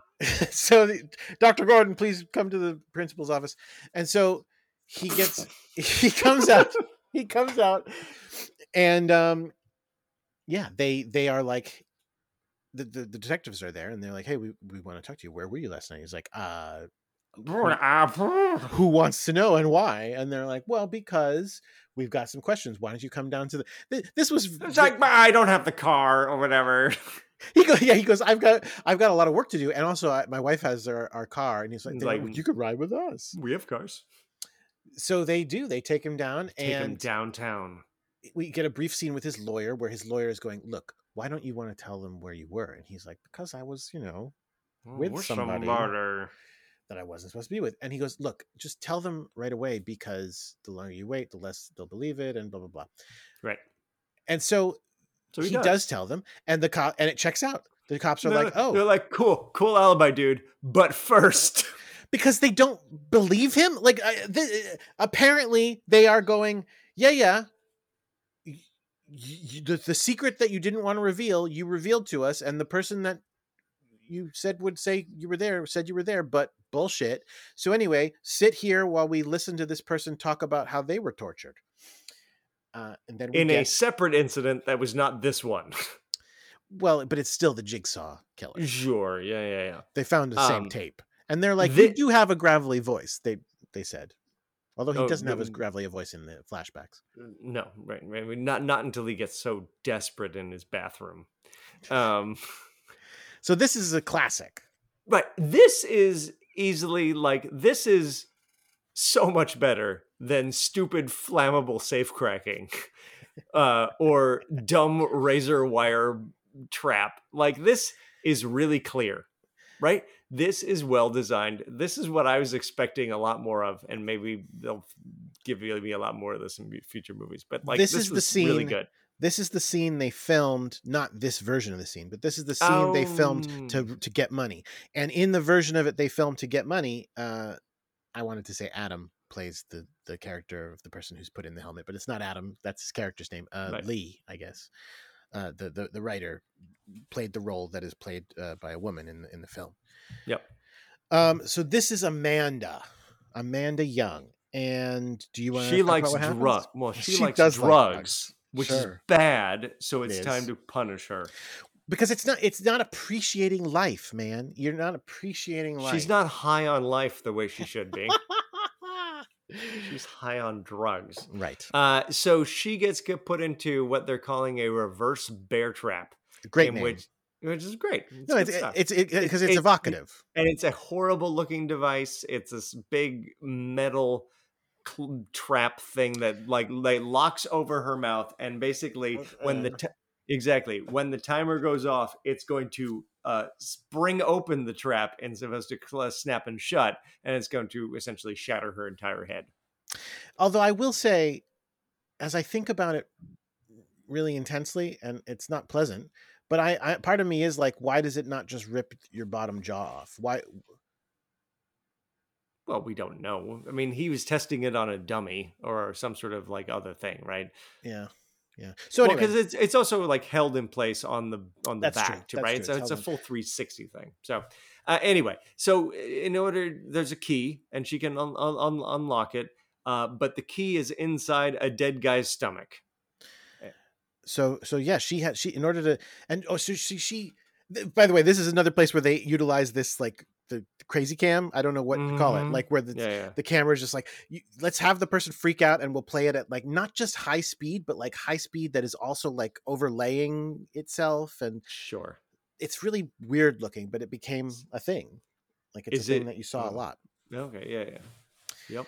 So she does that, and then she stands up, and that starts the timer, and she's like, "Oh shit!" And so she jumps down. Difficult to unlock something on the back of your head. Oh, for sure. Even if you're not on a timer. But she is on a timer. And we already know she's going to survive because she's telling us the story after the fact. But she jumps down there to dig the key out of this dead guy's stomach. And that's when she learns he ain't dead. He ain't dead. But she powers through. Yeah, she powers through. He is paralyzed. What is he on? A slow acting poison. No. It's it's like heroin or something. It's like they've got him overdosed or something. Overdosed on something, but he's aware and he can feel, presumably. Anyway, she digs it out of his stomach. She gets the key. She gets it in the lock. She unlocks it just before it snaps open, and she is alive. So she now appreciates life so much more because she took his life. She does, and in fact, they're like, "We're so sorry this happened to you," or something, and she's like, "He helped me. He helped me. Jigsaw helped me." I'm not sure I would be so forgiving. Well, that's because you don't appreciate life. What is the lesson you need to learn? Wait a second. Oh no, am I going to be visited by the ghost of 3 jigsaws? Oh shoot, is this a retelling of the Christmas Carol? I love that. I love it. God, right, exactly. They're going to teach you some beautiful life lessons about appreciating everything you have. But like I said, he doesn't. They're showing him this because Tapp does not believe. Oh yeah, I almost said origin. The alibi, yes. Yeah. He still thinks Gordon did it, even though Gordon did not do it. Spoiler: Gordon did not do it. And it doesn't even feel like the movie is playing with this, right? A better movie would be playing with our perception of whether or not that Lawrence is telling the truth, because this is subjectively from Lawrence's opinion, right? Right. If you're Adam, you don't know if Lawrence is telling the truth here. And right, it would be fun to have a red herring that, oh, maybe this is just a thing that is a game that Lawrence played. I don't know, But but you're dealing inherently with like subjective people telling stories to each other. So, listen, yeah, Lawrence is not a perfect person. Like, he's got some flaws that we'll get to. But like, I am able to watch this movie, and he is my point of view character. And because Adam, I think, just sucks so badly that I don't. But I want don't to think that's the associate with intention, him at right? all. I mean, like, I think you're supposed to identify with Adam because it Really? starts with Adam, right? But he sucks. It does, but that doesn't. I'm not sure that the filmmakers know that Adam sucks.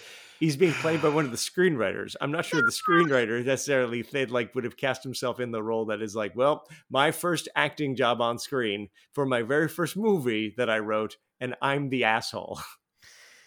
But he's so clearly anyway. All right, he's so clearly the asshole.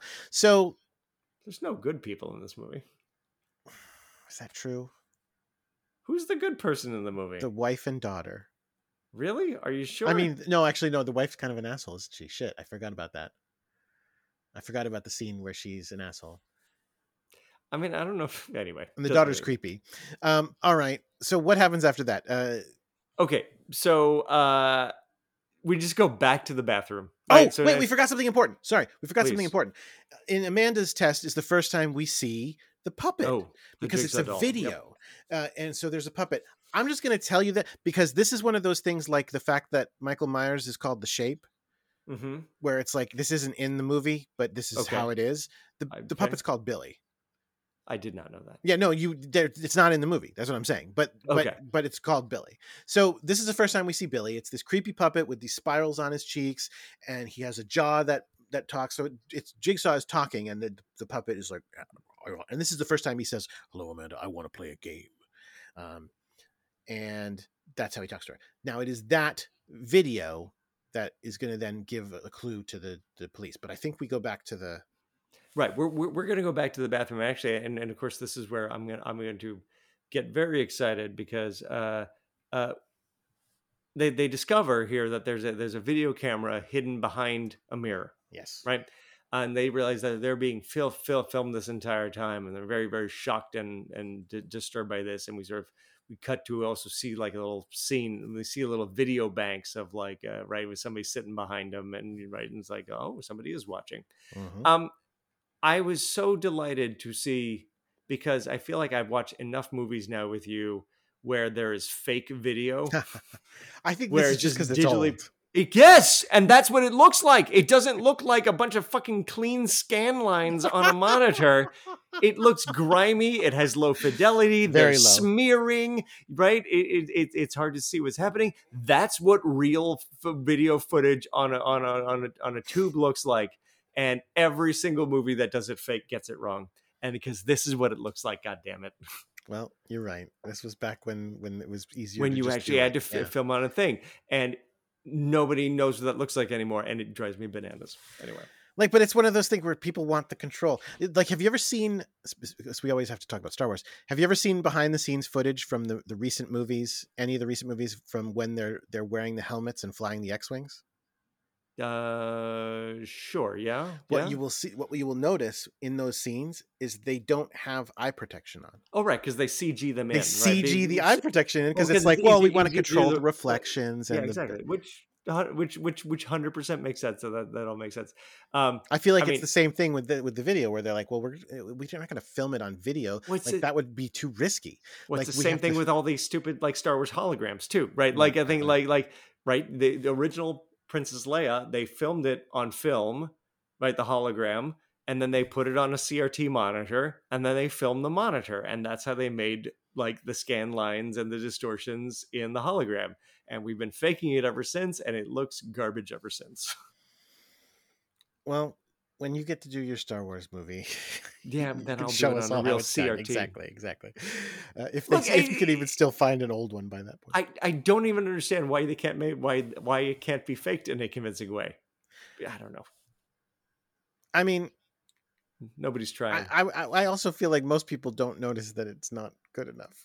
And people are atoms, is what I'm going to think.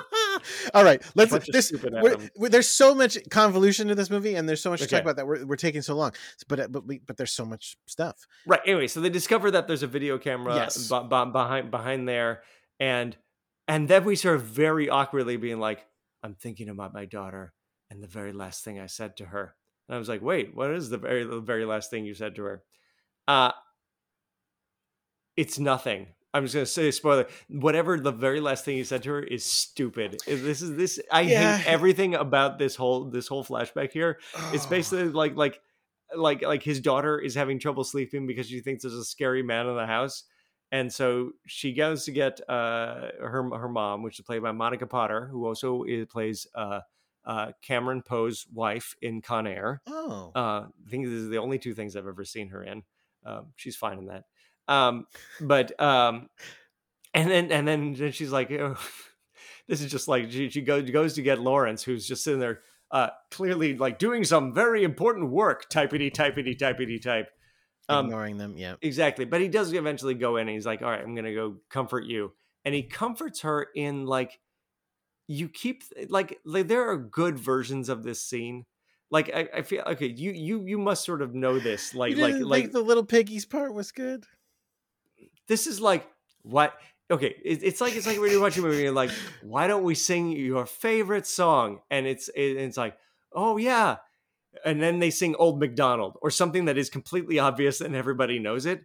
Whereas you know that if you have a family and you have kids, you start doing weird shit and you fixate it on weird things. Like, and there are things that give your family personality and differences, and not just, I heard what a family is like. They do, this little piggy went to market. Like, it feels like they just reach for the most obvious thing that indicates we're a family and we have relationships and we do things together. He's like, his comforting thing.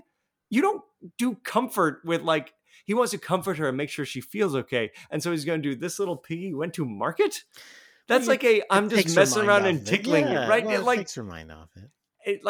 He was like, let me see that Tootsie. And then he does like that. It's the most unimaginative. Like, I'm like, you didn't care about this at all. You cared nothing about this scene. All right. I hate everything about this. So the takeaway is Saw demonstrates bad parenting. Well, then they're like, and well, okay. So I'm going to compare and contrast to Please. Like the, like in, is it Avengers Endgame where it's I Love You 3000? Yes. That's an okay example of doing something where you're like, here's something that we've developed, and we do something specific together, right? Here they do, how much do I love you? And their answer to each other is very much. Very much. Or what about this? What about this? Do you remember that? No. What's that? That was Face Off. That's what. Oh, okay. Yeah, John Travolta and you just ran your hand on your face. That's what John Travolta and his family do to say "I love you." See, that's great. It's weird and specific. Run them down their faces, and it's like, what? That's the weirdest, most awkward thing I've ever seen. Sure. But I totally get that weird thing. Like, okay, so in our family, if we are driving, anytime we go through a tunnel that has lights on, okay, doesn't work if there's no lights. It doesn't work if it's just a freeway overpass with no lights. It has to be a tunnel with lights. We all raise our hands up in the air and go, ah! And we have to scream until we emerge out of the tunnel. I do not have any idea of how this started. Right? This is not something that we planned, or this just happened. It developed naturally, right? But that's the kind of weird stuff that you can just do as a family. You can never go through the Holland Tunnel. Oh, Jesus Christ. We were driving this summer. We were on vacation in Sweden, and we were driving into Stockholm, and there was a tunnel, and we started doing it. And then the tunnel went on for, I shit you not, 6 minutes, because it was just like all underground for so long. And we were just screaming and screaming and screaming. We were in a taxi. Oh, no. Jesus Christ. Anyway, okay. Anyway, I'm just saying you could have done anything else, but the answer is, how much do I love you? Very much. And then it's like, and then she's like, are you going to leave my family? And he goes, no, I'm not going to leave this family. Are you kidding me? And then the last thing he says to her, I wrote it down because I was like, what is the thing that he's remembering so much? He's like, tomorrow I'm going to read you your favorite story. That's pretty good. That's pretty good. I'm joking. Horse shit. All right, so you've written down a thing to help you remember the order.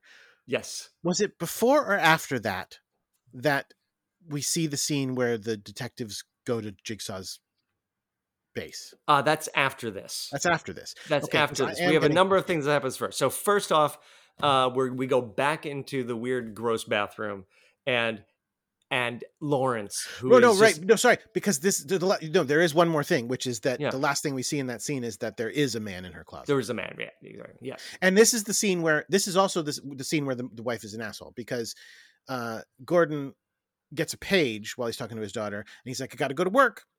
This will turn out to be a lie. But he's got to go to work, and so he heads off to work, and his wife starts being a total asshole to him. She's like, why do you always pretend you're happy? And he's like, because I'm happy. And she's like, bullshit, like, admit that you're fucking miserable. And it's like, oh my God, what is happening here? She may have a point. I mean, like, he's having an affair with this intern, but he doesn't really want to. Maybe he is. Maybe he's not. But so that's actually because I have my very sort of detailed outline.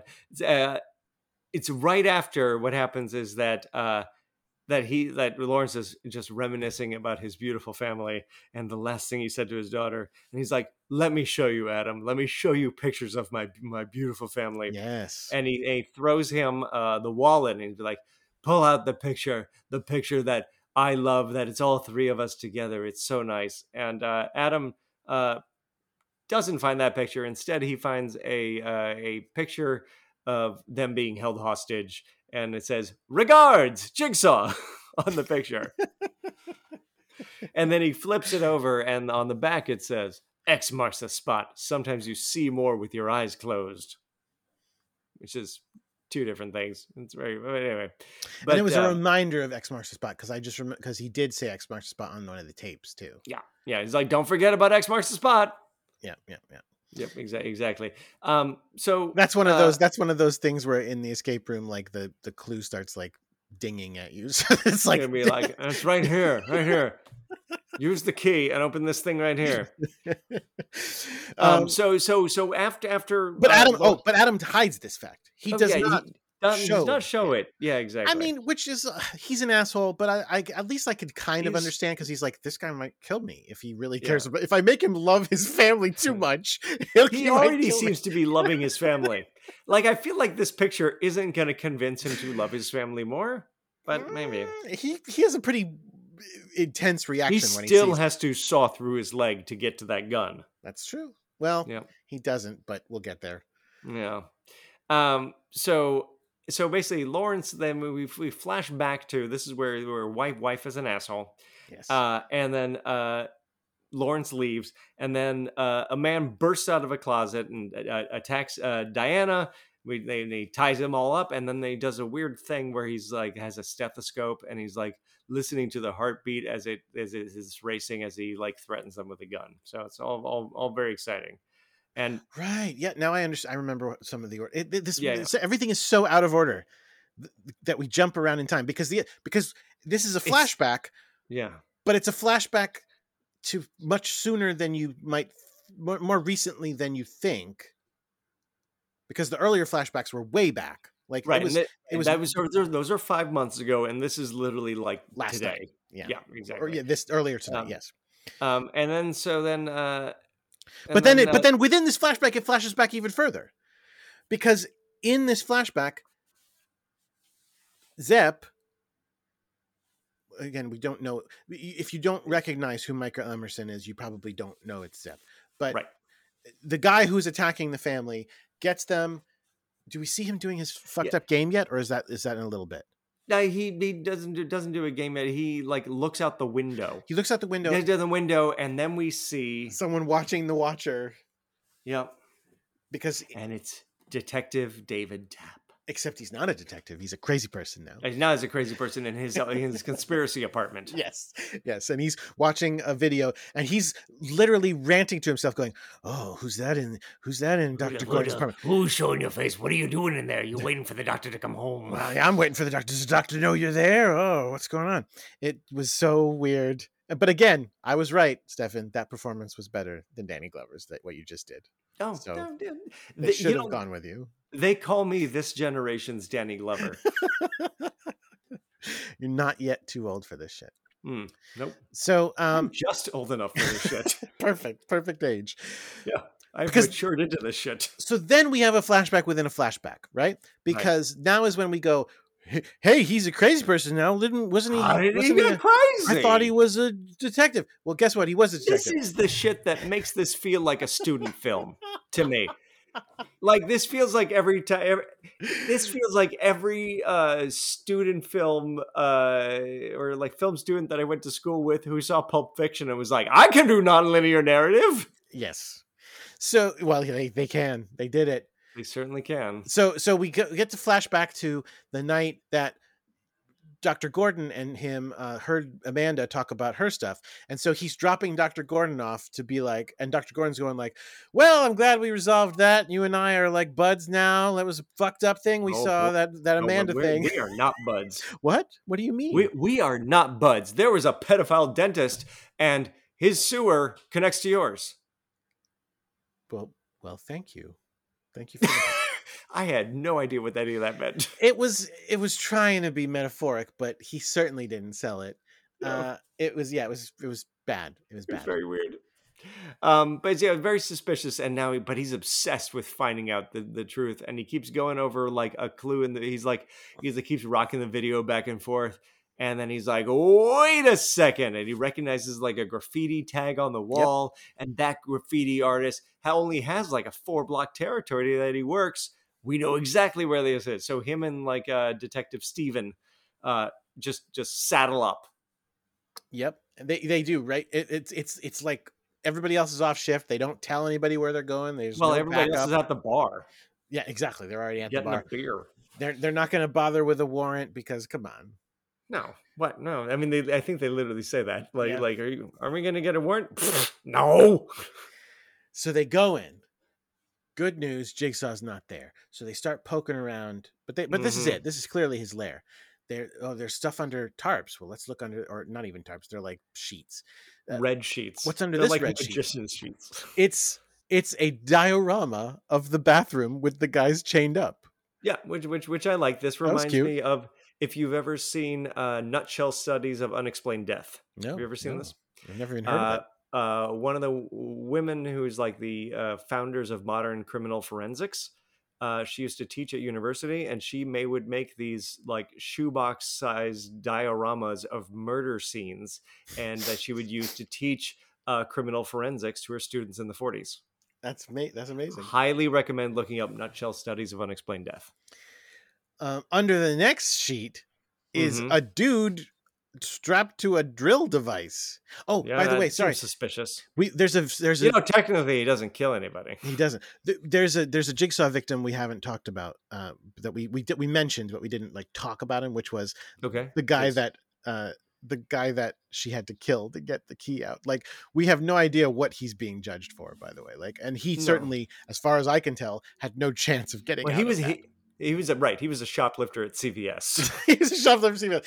Hey, dude, you've often you used to make decisions. Well, this time it's all about a decision somebody else makes, and there's absolutely dick all you can do. So, so there you go. Learn patience and hope. You should be more zen or whatever. Just accept. You should accept the things that you cannot change and change the things you cannot accept. Exactly. You need to dance like nobody's watching. Sing like nobody's listening. Not right now because you're paralyzed. Just lie there as if nobody's about to chop you into pieces with a scalpel. So this is a new victim. Pray, love. Now we have a new victim. He's strapped to this drill device, and we don't get his story at all either, because he's tied up and they start trying to free him for like half a second, but then Jigsaw gets home. So you used to be a drill sergeant. You used to tell people what to do. Well, now the drill tells you what to do. So Jigsaw is getting home, and then in a completely inexplicable nonsense move, Detective Tapp goes, oh, let's hide and just We don't know watch what he him. looks like. Maybe it's the guy. We'll catch him red-handed. It's Good idea. And Detective Stephen is just like, no, we should just plug him right here. Yes, well, I mean, you it's probably a should plan. do. It's a better That's plan. against the law. You're already there without a warrant. Yes. So Jigsaw comes in, by the way, rocking a like a boxing robe. Yeah. Black on the outside, bright red on the inside, hood pulled down so far that you can't tell who he is to keep the mystery intact. And he comes in and he goes over to Drill Guy and he starts talking to him. Oh man, you're gonna be part of something awesome. And that's when that's when he says something like that. It's gonna be so great. All this shit's gonna be so fucking rad. That's how he talks, man. Oh, man. That's how he talks. And You're gonna love it. And that's it, by the way. That's all Tapp needed to see, I guess. Or maybe that was all Singh needed to see, because that's it. They jump out already. They're freeze. Like, hey, freeze. And he's like, oh shit. Stomps on the turn on the drills for Drill Guy button that's on the floor. And Tapp is just like, tell him how to turn off the device. And he's like, well, there are 900 keys. Yeah, Jigsaw is like, I'm not playing your game, you're playing mine, even though you have a gun to my head. And detectives, right. He just immediately was like, oh, cool. I got the keys. I'm going to try it out. And he's yeah, tell him which key. What do you mean tell him which key? Which key? And then he very sensibly goes in and shoots the drill thing, right? Like that's what eventually that guy's saved. Yeah, they saved that guy. So and is he gonna go? Well, no, because he didn't successfully go through a trial. I was gonna say, is he gonna say he helped him? And it's like, no, he's gonna say the cops helped me. He learned nothing. So Tapp gets. Well, he's like, no, so Tapp is holding Jigsaw at like gunpoint. Oh, right. And then Jigsaw like Assassin's Creed knifes him. Yeah, he pops a hidden blade. knife out of his arm. Like mechanics happen, mechanism happens. Not like he just was hiding a blade, but like shink, like he has a gauntlet of some sort with a spring-loaded knife in it for emergencies. And so he shanks him. Well, like in the throat. Oh yeah, he slits his throat. He like slits his throat. Exactly. Forgot. And we actually saw that later. And he's like, he's gurgling, and he sort of falls to the floor. And then Detective Stephen Singh goes running after Jigsaw, who has run off, and then it accidentally sets off a little tripwire, and the tripwire goes to a whole bunch of like loaded shotguns in the ceiling. Yeah. And it blows his head off. That blows his little fishy face off. Now, we should mention this movie is actually not that gory. It isn't. Like, there's stuff in it that is like, ooh, like that. Yeah. But it's not. For a movie that promises people sawing their own limbs off, there's not a lot. Yeah, like there's a bunch of splatter here, but you don't get to see like the head blow up or anything like that. I'm pretty sure I can't remember. I feel like I saw the unrated cut, but I'm not actually sure. Oh, I don't think I did. Where did you watch it? I watched it on Amazon. Yeah, me too. Then, so I guess maybe not. We probably watched the same one. So that's it. I mean, like, so Detective David Tapp seems down for the count, and Detective Stephen. Well, no, we know he's not down for the count because it's a flashback. It's a flashback for him. I know, but this is bad. It's not great to get your we see sliced. He's got a big old scar now, and he's even gravelier than he was before. Yep, exactly. But so then now this is all over, and we're and now we actually see Zepp. We see Zepp watching the bathroom trap, and Adam and Lawrence are trying to work something out. Oh, yeah. Lawrence says something very obvious, like, "Don't keep me in the dark about what you're thinking." Which I didn't even catch that. I didn't catch that. That's what triggers it for Adam. Adam is like, oh, that's a good idea. Hey, you should turn off the light. Why? And so why? It's like, just do it. Why? Just do it. What? Doesn't matter. I have a good idea. Whatever. Just turn off the light. Fine. What? Okay, I turn off what? And there's a glow in the dark X on the wall. And it wasn't there before because it was the light hadn't charged it up yet. Charge up. So Dr. Gordon punches through the wall and finds inside a locked box. Oh no, it's locked. How can we get in? Oh, we have a key though. Oh, that's it. Yep, there's a key. So it was from earlier. Opens they wrote it into the script earlier. Inside this box, there is a cell phone. Mm-hmm. They try to dial. It can't dial out. It only accepts calls. Doesn't make calls. There are some cigarettes. 2. There is a lighter. Mm-hmm. Anything else? There's a note, and the note says something to the effect of like, the cigarettes are harmless, something poison, and you don't need a gun to kill Adam. Yes. Maybe you could do it with these cigarettes that are harmless. Exactly. Well, he didn't. Yeah. That wasn't that obvious. But yes. No. But Lawrence is like, a phone that only receives calls. It reminds me of another time last night when I was in the garage and someone is there. Someone else is like in that garage. Yeah, this was a real tentative. Why it it's because he tried to make a call and it didn't go. I tried to make a call and then to get the garage door to open. And nobody was answering or whatever. And it reminded me of that. And then I was attacked by a wolf man. No, it wasn't a wolf man. It was a pig person. Come on. Pay attention. It's hard to tell. It was a pig. It was a pig head. A pig head with different. Hair. The hair threw me off in that case. It's very weird. Hairy pig man. Okay. Anyway, so he's just attacked by... And that's when he wakes up in the bathroom. That's what it reminded him of. It reminded him of the last time he saw a phone. Well, and there was a wonderful moment in there where he was rubbing his eyes and it seemed like somebody was watching him and or taking a picture of him because a flash went off and a click went off. Yeah. Okay. So anyway, so then he's like, hey, so like what the... Wait, was this... Did they do the fake out first or does he ask him, how the hell did you know this? There's some of that. And then Adam shows Lawrence finally the picture of his hostage wife and daughter. And he's like, oh, and it looks like Lawrence is getting all motivated to do stuff. Lawrence started because he does freak. Like I know. Listen, you say he sucks. I think when he starts freaking out, he's really good and believable. Like it really takes the wind out of him to see the picture, and he's like really starts freaking out. And I thought he was right. We are on a downhill slide here for Lawrence, but he does get an idea. Yeah, he gets an idea, right? So he's like, oh, cigarettes, and he remembers that there was poison in the bloodstream of that guy who killed himself on the floor, and so he dips the cigarette in the poison blood, and he swaps it out, and then he turns off the light and goes, Adam. I'm sure they didn't put a microphone in here. I'm sure they only put a camera. Well, they did put a microphone in, but he talks quietly enough, and we see Zepp going, "What the fuck? Why can't I? I can't hear what they're talking about." All right, so his plan is that this is kind of delightful. This is kind of delightful because of how bad it is. It is true. So his plan is that he is going to pretend to dip the cigarette in the poison. No, he did dip the cigarette.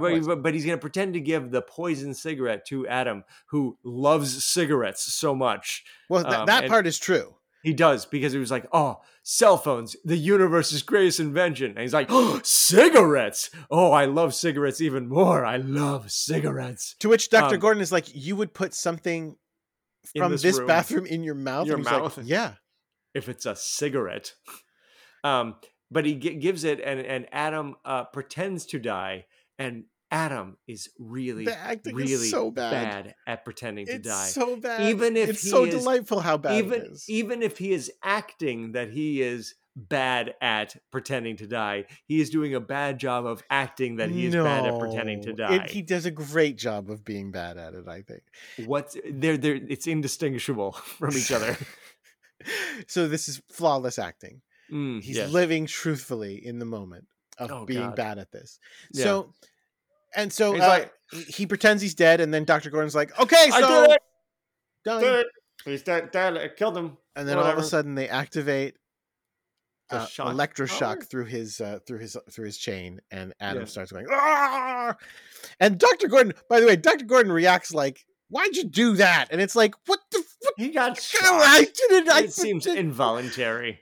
What are you gonna do? But But Adam is like, great now. Oh, wait, I remember how I got here. Time for another flashback. Wait, but hold on.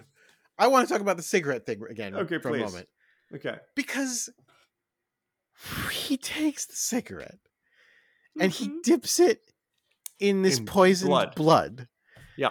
So in a world where he was trying to kill Adam, he takes the cigarette, he dips it in the poisoned blood, he throws it to Adam, and Adam's just like, yeah, totally. This is a cigarette dripping blood. Like half of it is red with wet, still active blood. I'll smoke it. It has been at least 4 hours since he's had a smoke. Like, come on. No, it is not a great plan. And Lawrence does not do a great job of selling that he accomplished this plan either. Like, oh, I did it. Really good at killing this guy. Definitely killed him. Not a big deal. Whatever. Can I go now? All right. So as you said, the electroshock makes Adam remember. He's like, I remember now. This is the most transparent. Like, this is where I felt like it's starting to feel like a clip show. Where it's like, remember that time when we all got stranded at the amusement park in the rain together? Oh, yeah, I do remember. But in addition, the flashback that we see is so boring. Well, it's boring, but also it's all secret. What we see is, hey, guess what? As we alluded to, he was the one who was taking pictures of Dr. Gordon, and then he went back to his house and he developed the pictures of Dr. Gordon. So, in other words, Adam sat there and went, I remember what happened. I was at my home. And then a guy came. But it was a fun scene. After when the creepy stuff starts happening, because so he's developing pictures of Dr. Gordon. Apparently, falls asleep in his dark room. Yeah. Yep. Was he drugged? I don't know. There's no indication of that. He just wakes up in his dark room. He's just a tired guy. He just wakes up and there's no power. There's no power in his house. So he has to wander around his creepy house because he thinks something's going on with his camera, taking pictures with the flash. So in order to see what's going on, that's kind of fun. That's a reasonable idea. He finds Billy. Billy starts laughing at him with his creepy laugh. Which I actually, in 1989 for Christmas one year, I got a laugh ball. Did you ever have a laugh ball? Not a ball, no, but I've heard that laugh and I know what you're doing. It was a ball and it had two little metal contacts, and when you put your fingers on it, it would go. That's great. Yep. That's what it reminded me of. Sweet, sweet laugh ball memories. And then he looks in a closet and out pops Pig Face and the rest is history, and that's here we are. And so that's it for his flashback. It's not very dramatically, anyway. Exactly, not super dramatically interesting. But right, and that's when the phone finally rings. A phone finally rings, and Lawrence gets a call from his daughter, and she's like, "Oh, no, please come home." And he's like, I really would like to. It'd be nice. I got to kill a guy first. But his wife says, "Is Adam there? Don't believe Adam's lies. He knows all about you before today." So clearly she's being like coached to say this. Oh, yes. I was really hoping that Adam was sleeping with his wife. In that moment, I thought when I first saw it that at the very least that she hired him. That or that she had any connection or knew anything about it, right? Would it be satisfying at least, because there feels like then you're mixing in feelings of betrayal and like you're sort of a little bit like conflicted about your wife and people you trust, right? As opposed to this, which she has no idea who Adam is, right? At all. No, she has no clue. No. So it turns out Adam has been hired to take pictures of Lawrence, and the photos, like you said, they were in the toilet along with the saws. And he kind of throws them out at him because basically Dr. Gordon starts being like, "You're lying to me," and Adam tries to what about him by going like, "Yeah, but you were cheating on your wife." Irrelevant, but right, exactly. You could have right. I have no idea why the two of us are in here together. Right. says Adam. And you're Right. like, no, that's actually, no, 100% not true. So we find out that when the picture was taken in the parking lot, this is the third time we flash back to the parking lot scene.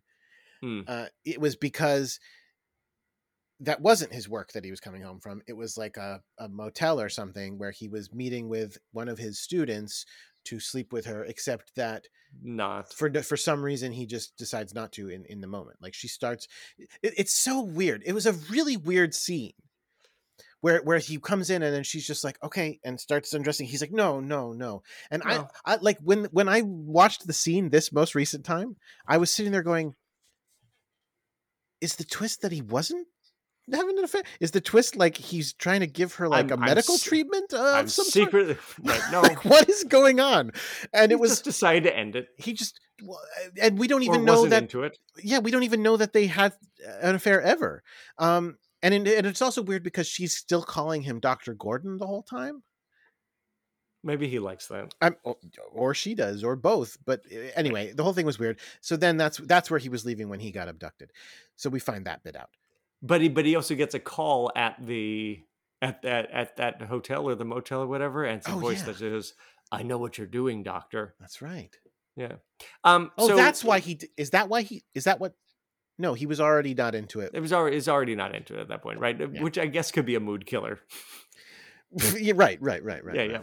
But Larry Lawrence asked who is paying for Adam's phone. And he's like, I don't know, some guy. He's a normal looking guy or whatever. And then we learn in the flashback very quickly that it's actually Detective David who is paying for it, which is a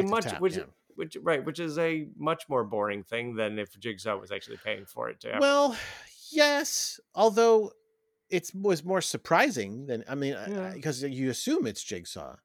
And then, but what happens is that I feel like the more you sort of disperse the plot elements to other characters, right? Like the more that this is where it just becomes diffuse, right? You're like in this room, you would think that a lot of the plan would be part of Jigsaw's whole setup. Like, why is Adam there?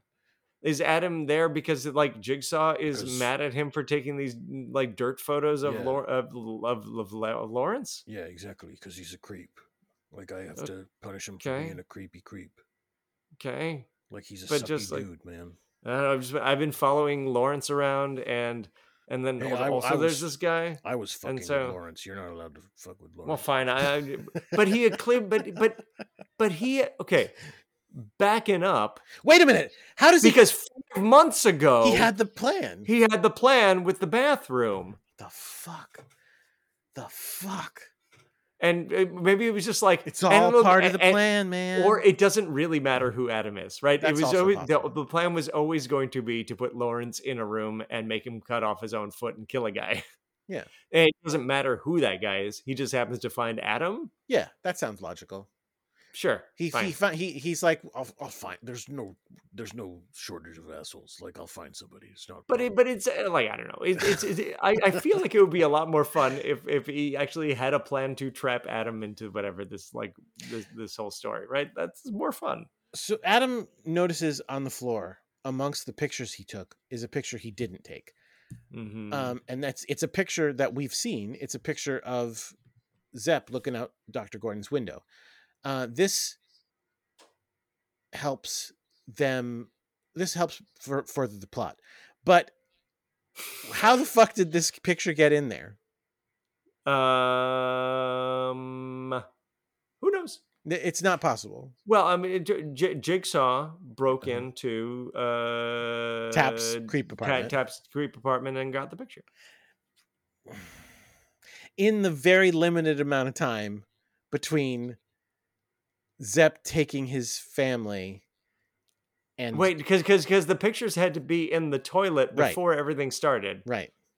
Well, wait a second. But the family was kidnapped probably earlier, right? The family was kidnapped around midnight, right after Lawrence left. No, I'm not saying there's no time. I'm saying it's a very limited amount of time. It is a limited amount of time, but he definitely was able. He found an all-night developing place.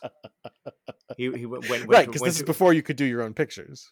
Well, or he went into, or that's why Adam was asleep in the dark room. He had he did it in chloroformed that him room in order to develop them in the dark room itself. Yes. Wow. Okay. This is all. It all fits. It all fits. All fits together.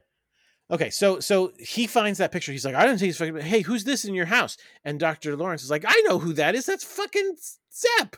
I'm gonna fucking kill Zepp. That's the guy who cares about people. Yeah. Let me just say this. Yeah. Let me say Zepp. If Zepp is not Jigsaw, yeah, he's not. What do you mean if? I know, but you're still doubting it? No, I'm kidding. He's still a psychopath who enjoys his work. Well, he's a weirdo. I don't know that he enjoy. Oh yeah, because we did leave out his fucked up game. His fucked up game was he took one of the doctor's stethoscopes and he's listening to the daughter's heartbeat, and then while him and her and the mother cry, and then he takes out his gun and listens to her heartbeat while he points the gun at the mother, and hears that it goes faster. Still a psychopath. Yeah, he's a fucked up dude, and honestly, I think that is meant to be linked with his kind of simpleness in his like, oh, John is an interesting guy, is he? Okay. That's not what we're here for, Zepp, but okay. All right. Yeah, I think he's meant to be like a kind of a fucked up guy. Well, we'll get to the why he's doing it. I mean, again, it's another same thing we talked about. So anyway, that's when this is the moment though. He's sitting there going, fucking Zepp. Oh, by the way, look over there. It's actually 6 o'clock. 6 o'clock. You did a bad job of killing Adam before 6 o'clock. You forgot about that part. Yeah. Yep. So, and Zepp's like, okay, well, time's up. Gotta go.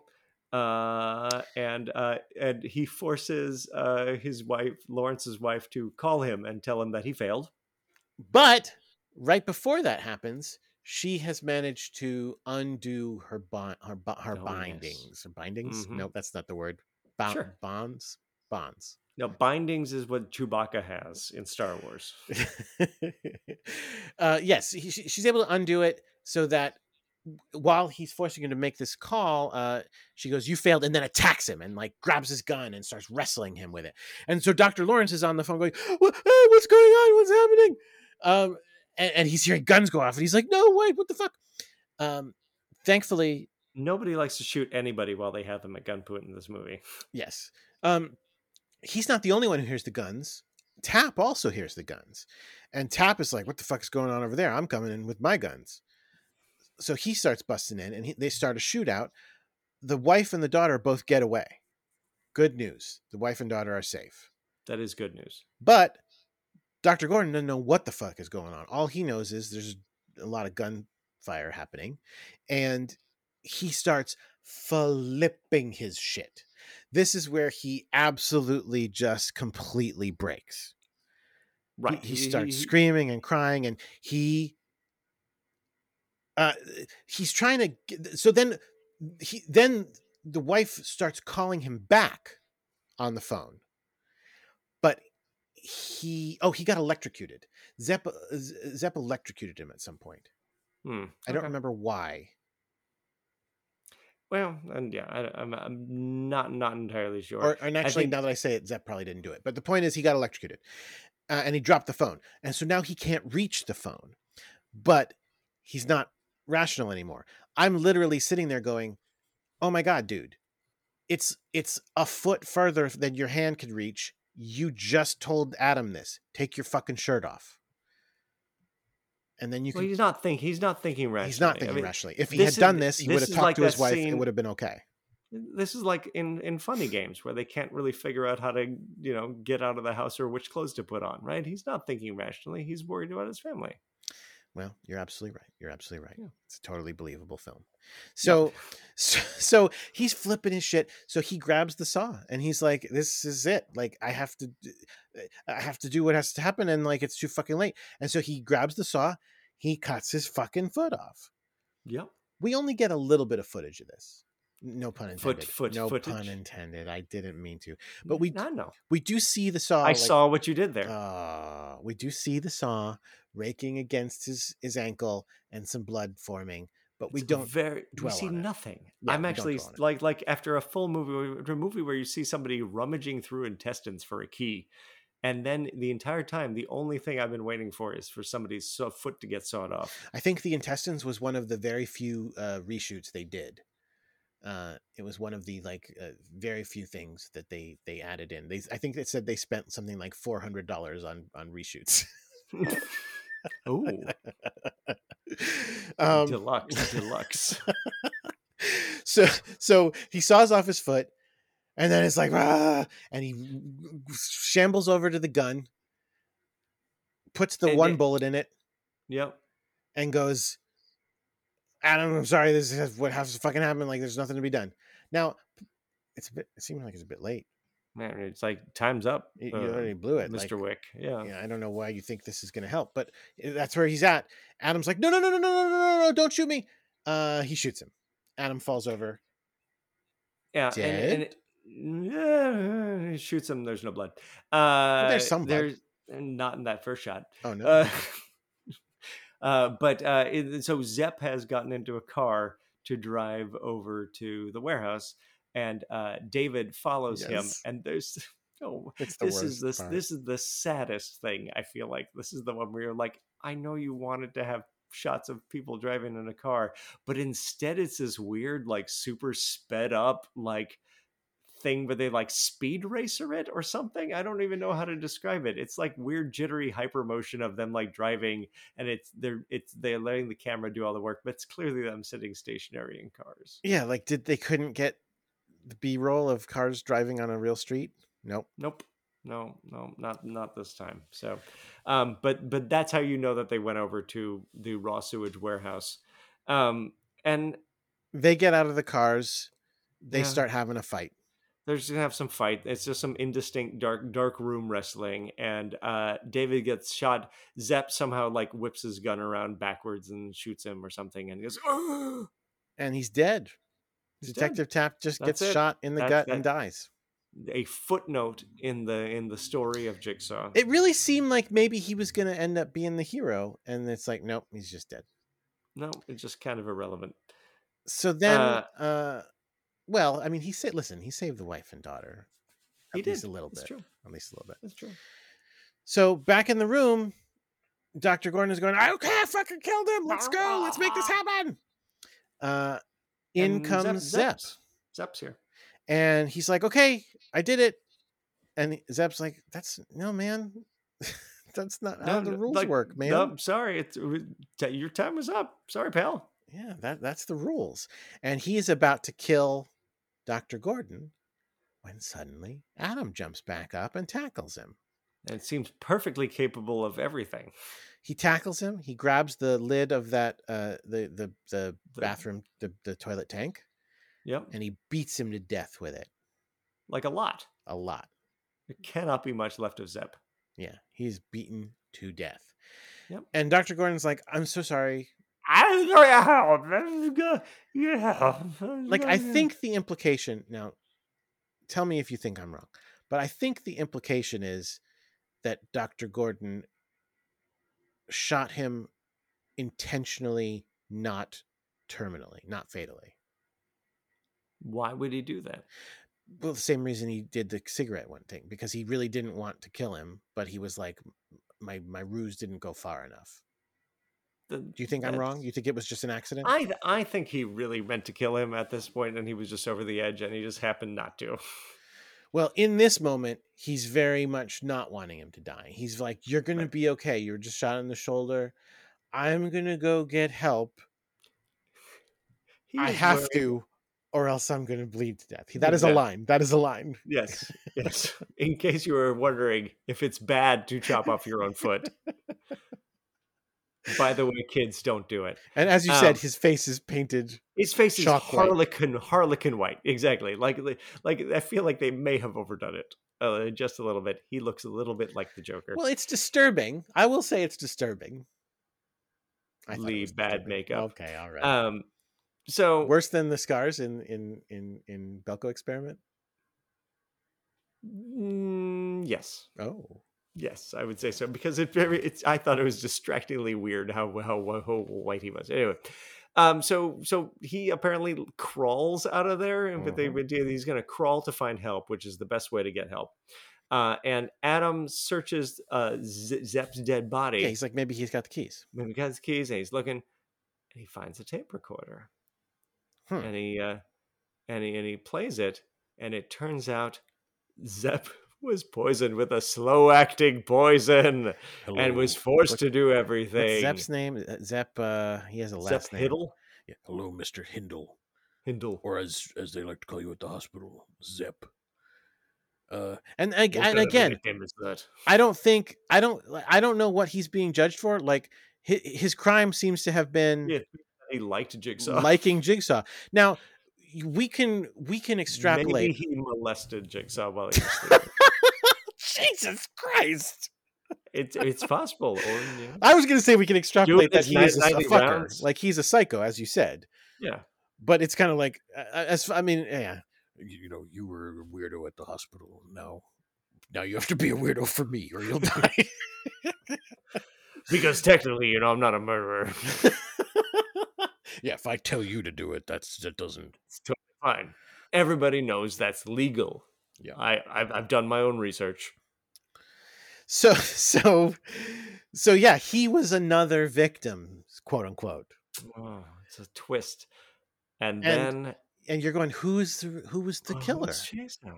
And I love this, and obviously we've already kind of talked about this, but Jigsaw is the guy on the body on the middle of the floor who's been there the entire time stands up. And I thought this was great. This is a great bit of misdirection. We've ignored this body for so long and just let this body be a prop for so long that I honestly was not in the frame of mind to notice that or to think that anything else was going to be happening with this body. It reminds me of the great scene in Reservoir Dogs where Tim Roth's character, you've ignored him forever.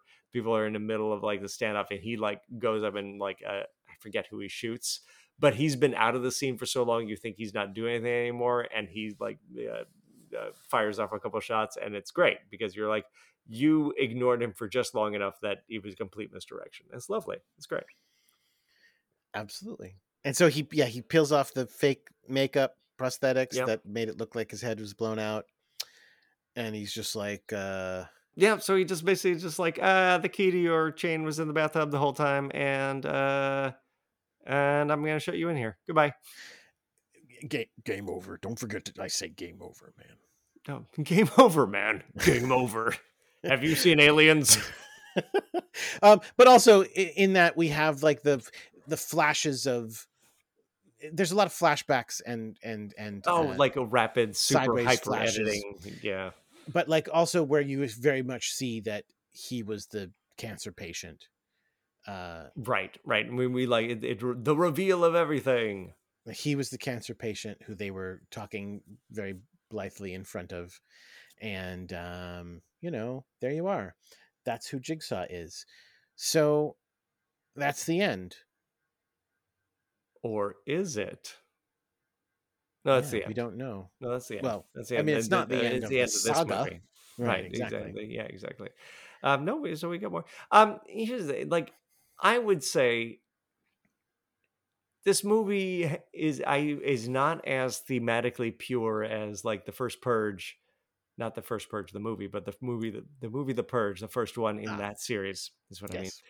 In which it's like, I can really clearly see what the idea is, right? This movie is such a pest. Like, yes, I think the sort of the idea of an escape room killer is totally fine and great, but it also cribs so freely from other things that I don't think it's not quite as pure of a great idea as that is. So I'm excited to see.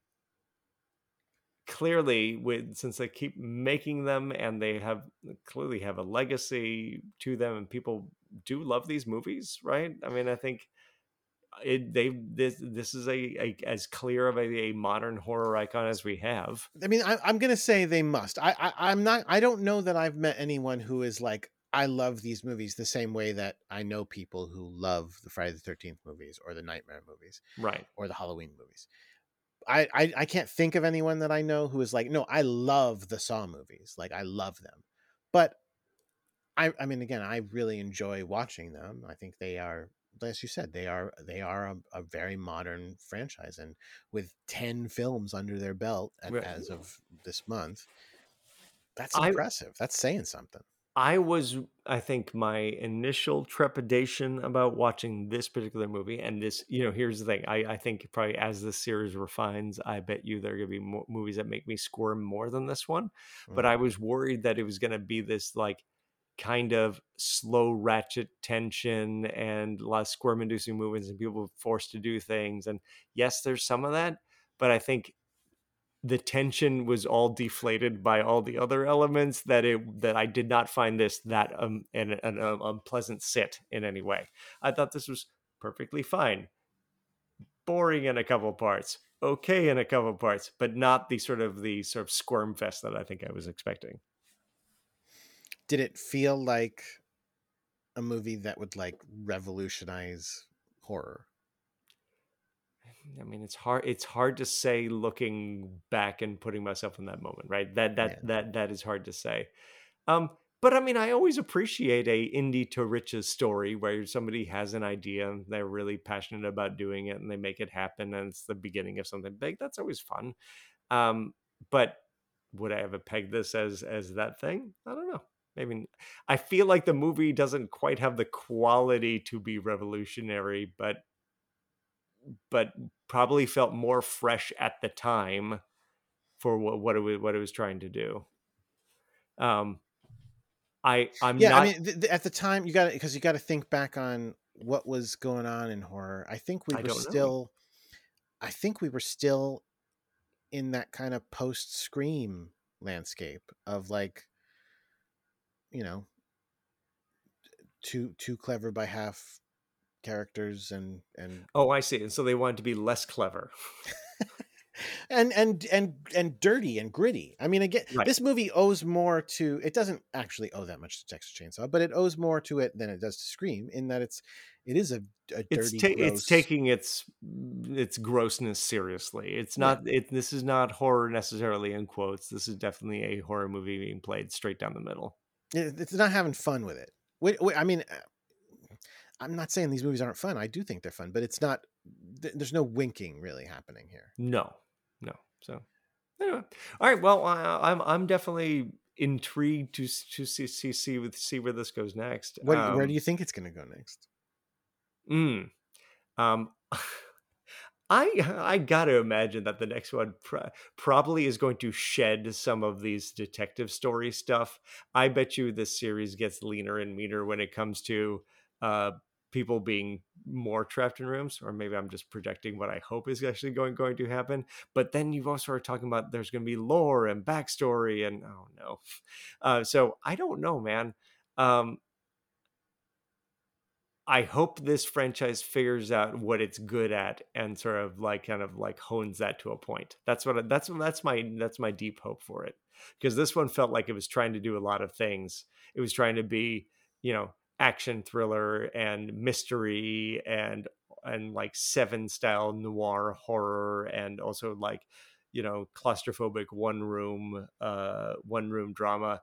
And I think it did all of those things okay. Right? I wanted to sort of pick two maybe and then be really good at those things. It really does owe a lot to Seven. We were talking about the graphic design of it because you were setting up our Nature Trail Saw series Yeah. graphic, and like even that, it's like, oh, the kind of like grain and like dirt and Which all looks like weird the opening typeface. credits of Seven. Absolutely, it's very much It's like yeah. cribbed from Seven for sure. And then Saw just was like, but I'm gonna make it mine now. And then Everything he looks like did. a Nine Inch Nails video. Yeah, absolutely. Yeah. Oh man, I can't wait. I can't wait to dig into all the other ones. Yeah, no, it's especially I actually kind of love that we will end up with a movie that literally just came out. It'll be actually not dissimilar from our Texas Chainsaw run. Yeah. I mean, it would be more recent than even that one was. But Yeah. yeah, you're right. Yeah, cool. All right. Well, I'd say we put a pin in it there, and and I hope everybody joins us for Saw 2. I'm just gonna have to say it, Jordan. What? I have something to tell you. What is it? It's I don't know. It's too harsh. I can't. Just say it. Go to hell, Jordan. Go to hell. Thank you for joining us on the Nature Trail to Hell. This show is produced and edited by Jordan D. White and Stefan Lawrence. Do you have any thoughts, questions, comments, or suggestions for us? Email us at naturetrailpodcast@gmail.com. And remember, Satan eats cheese whiz.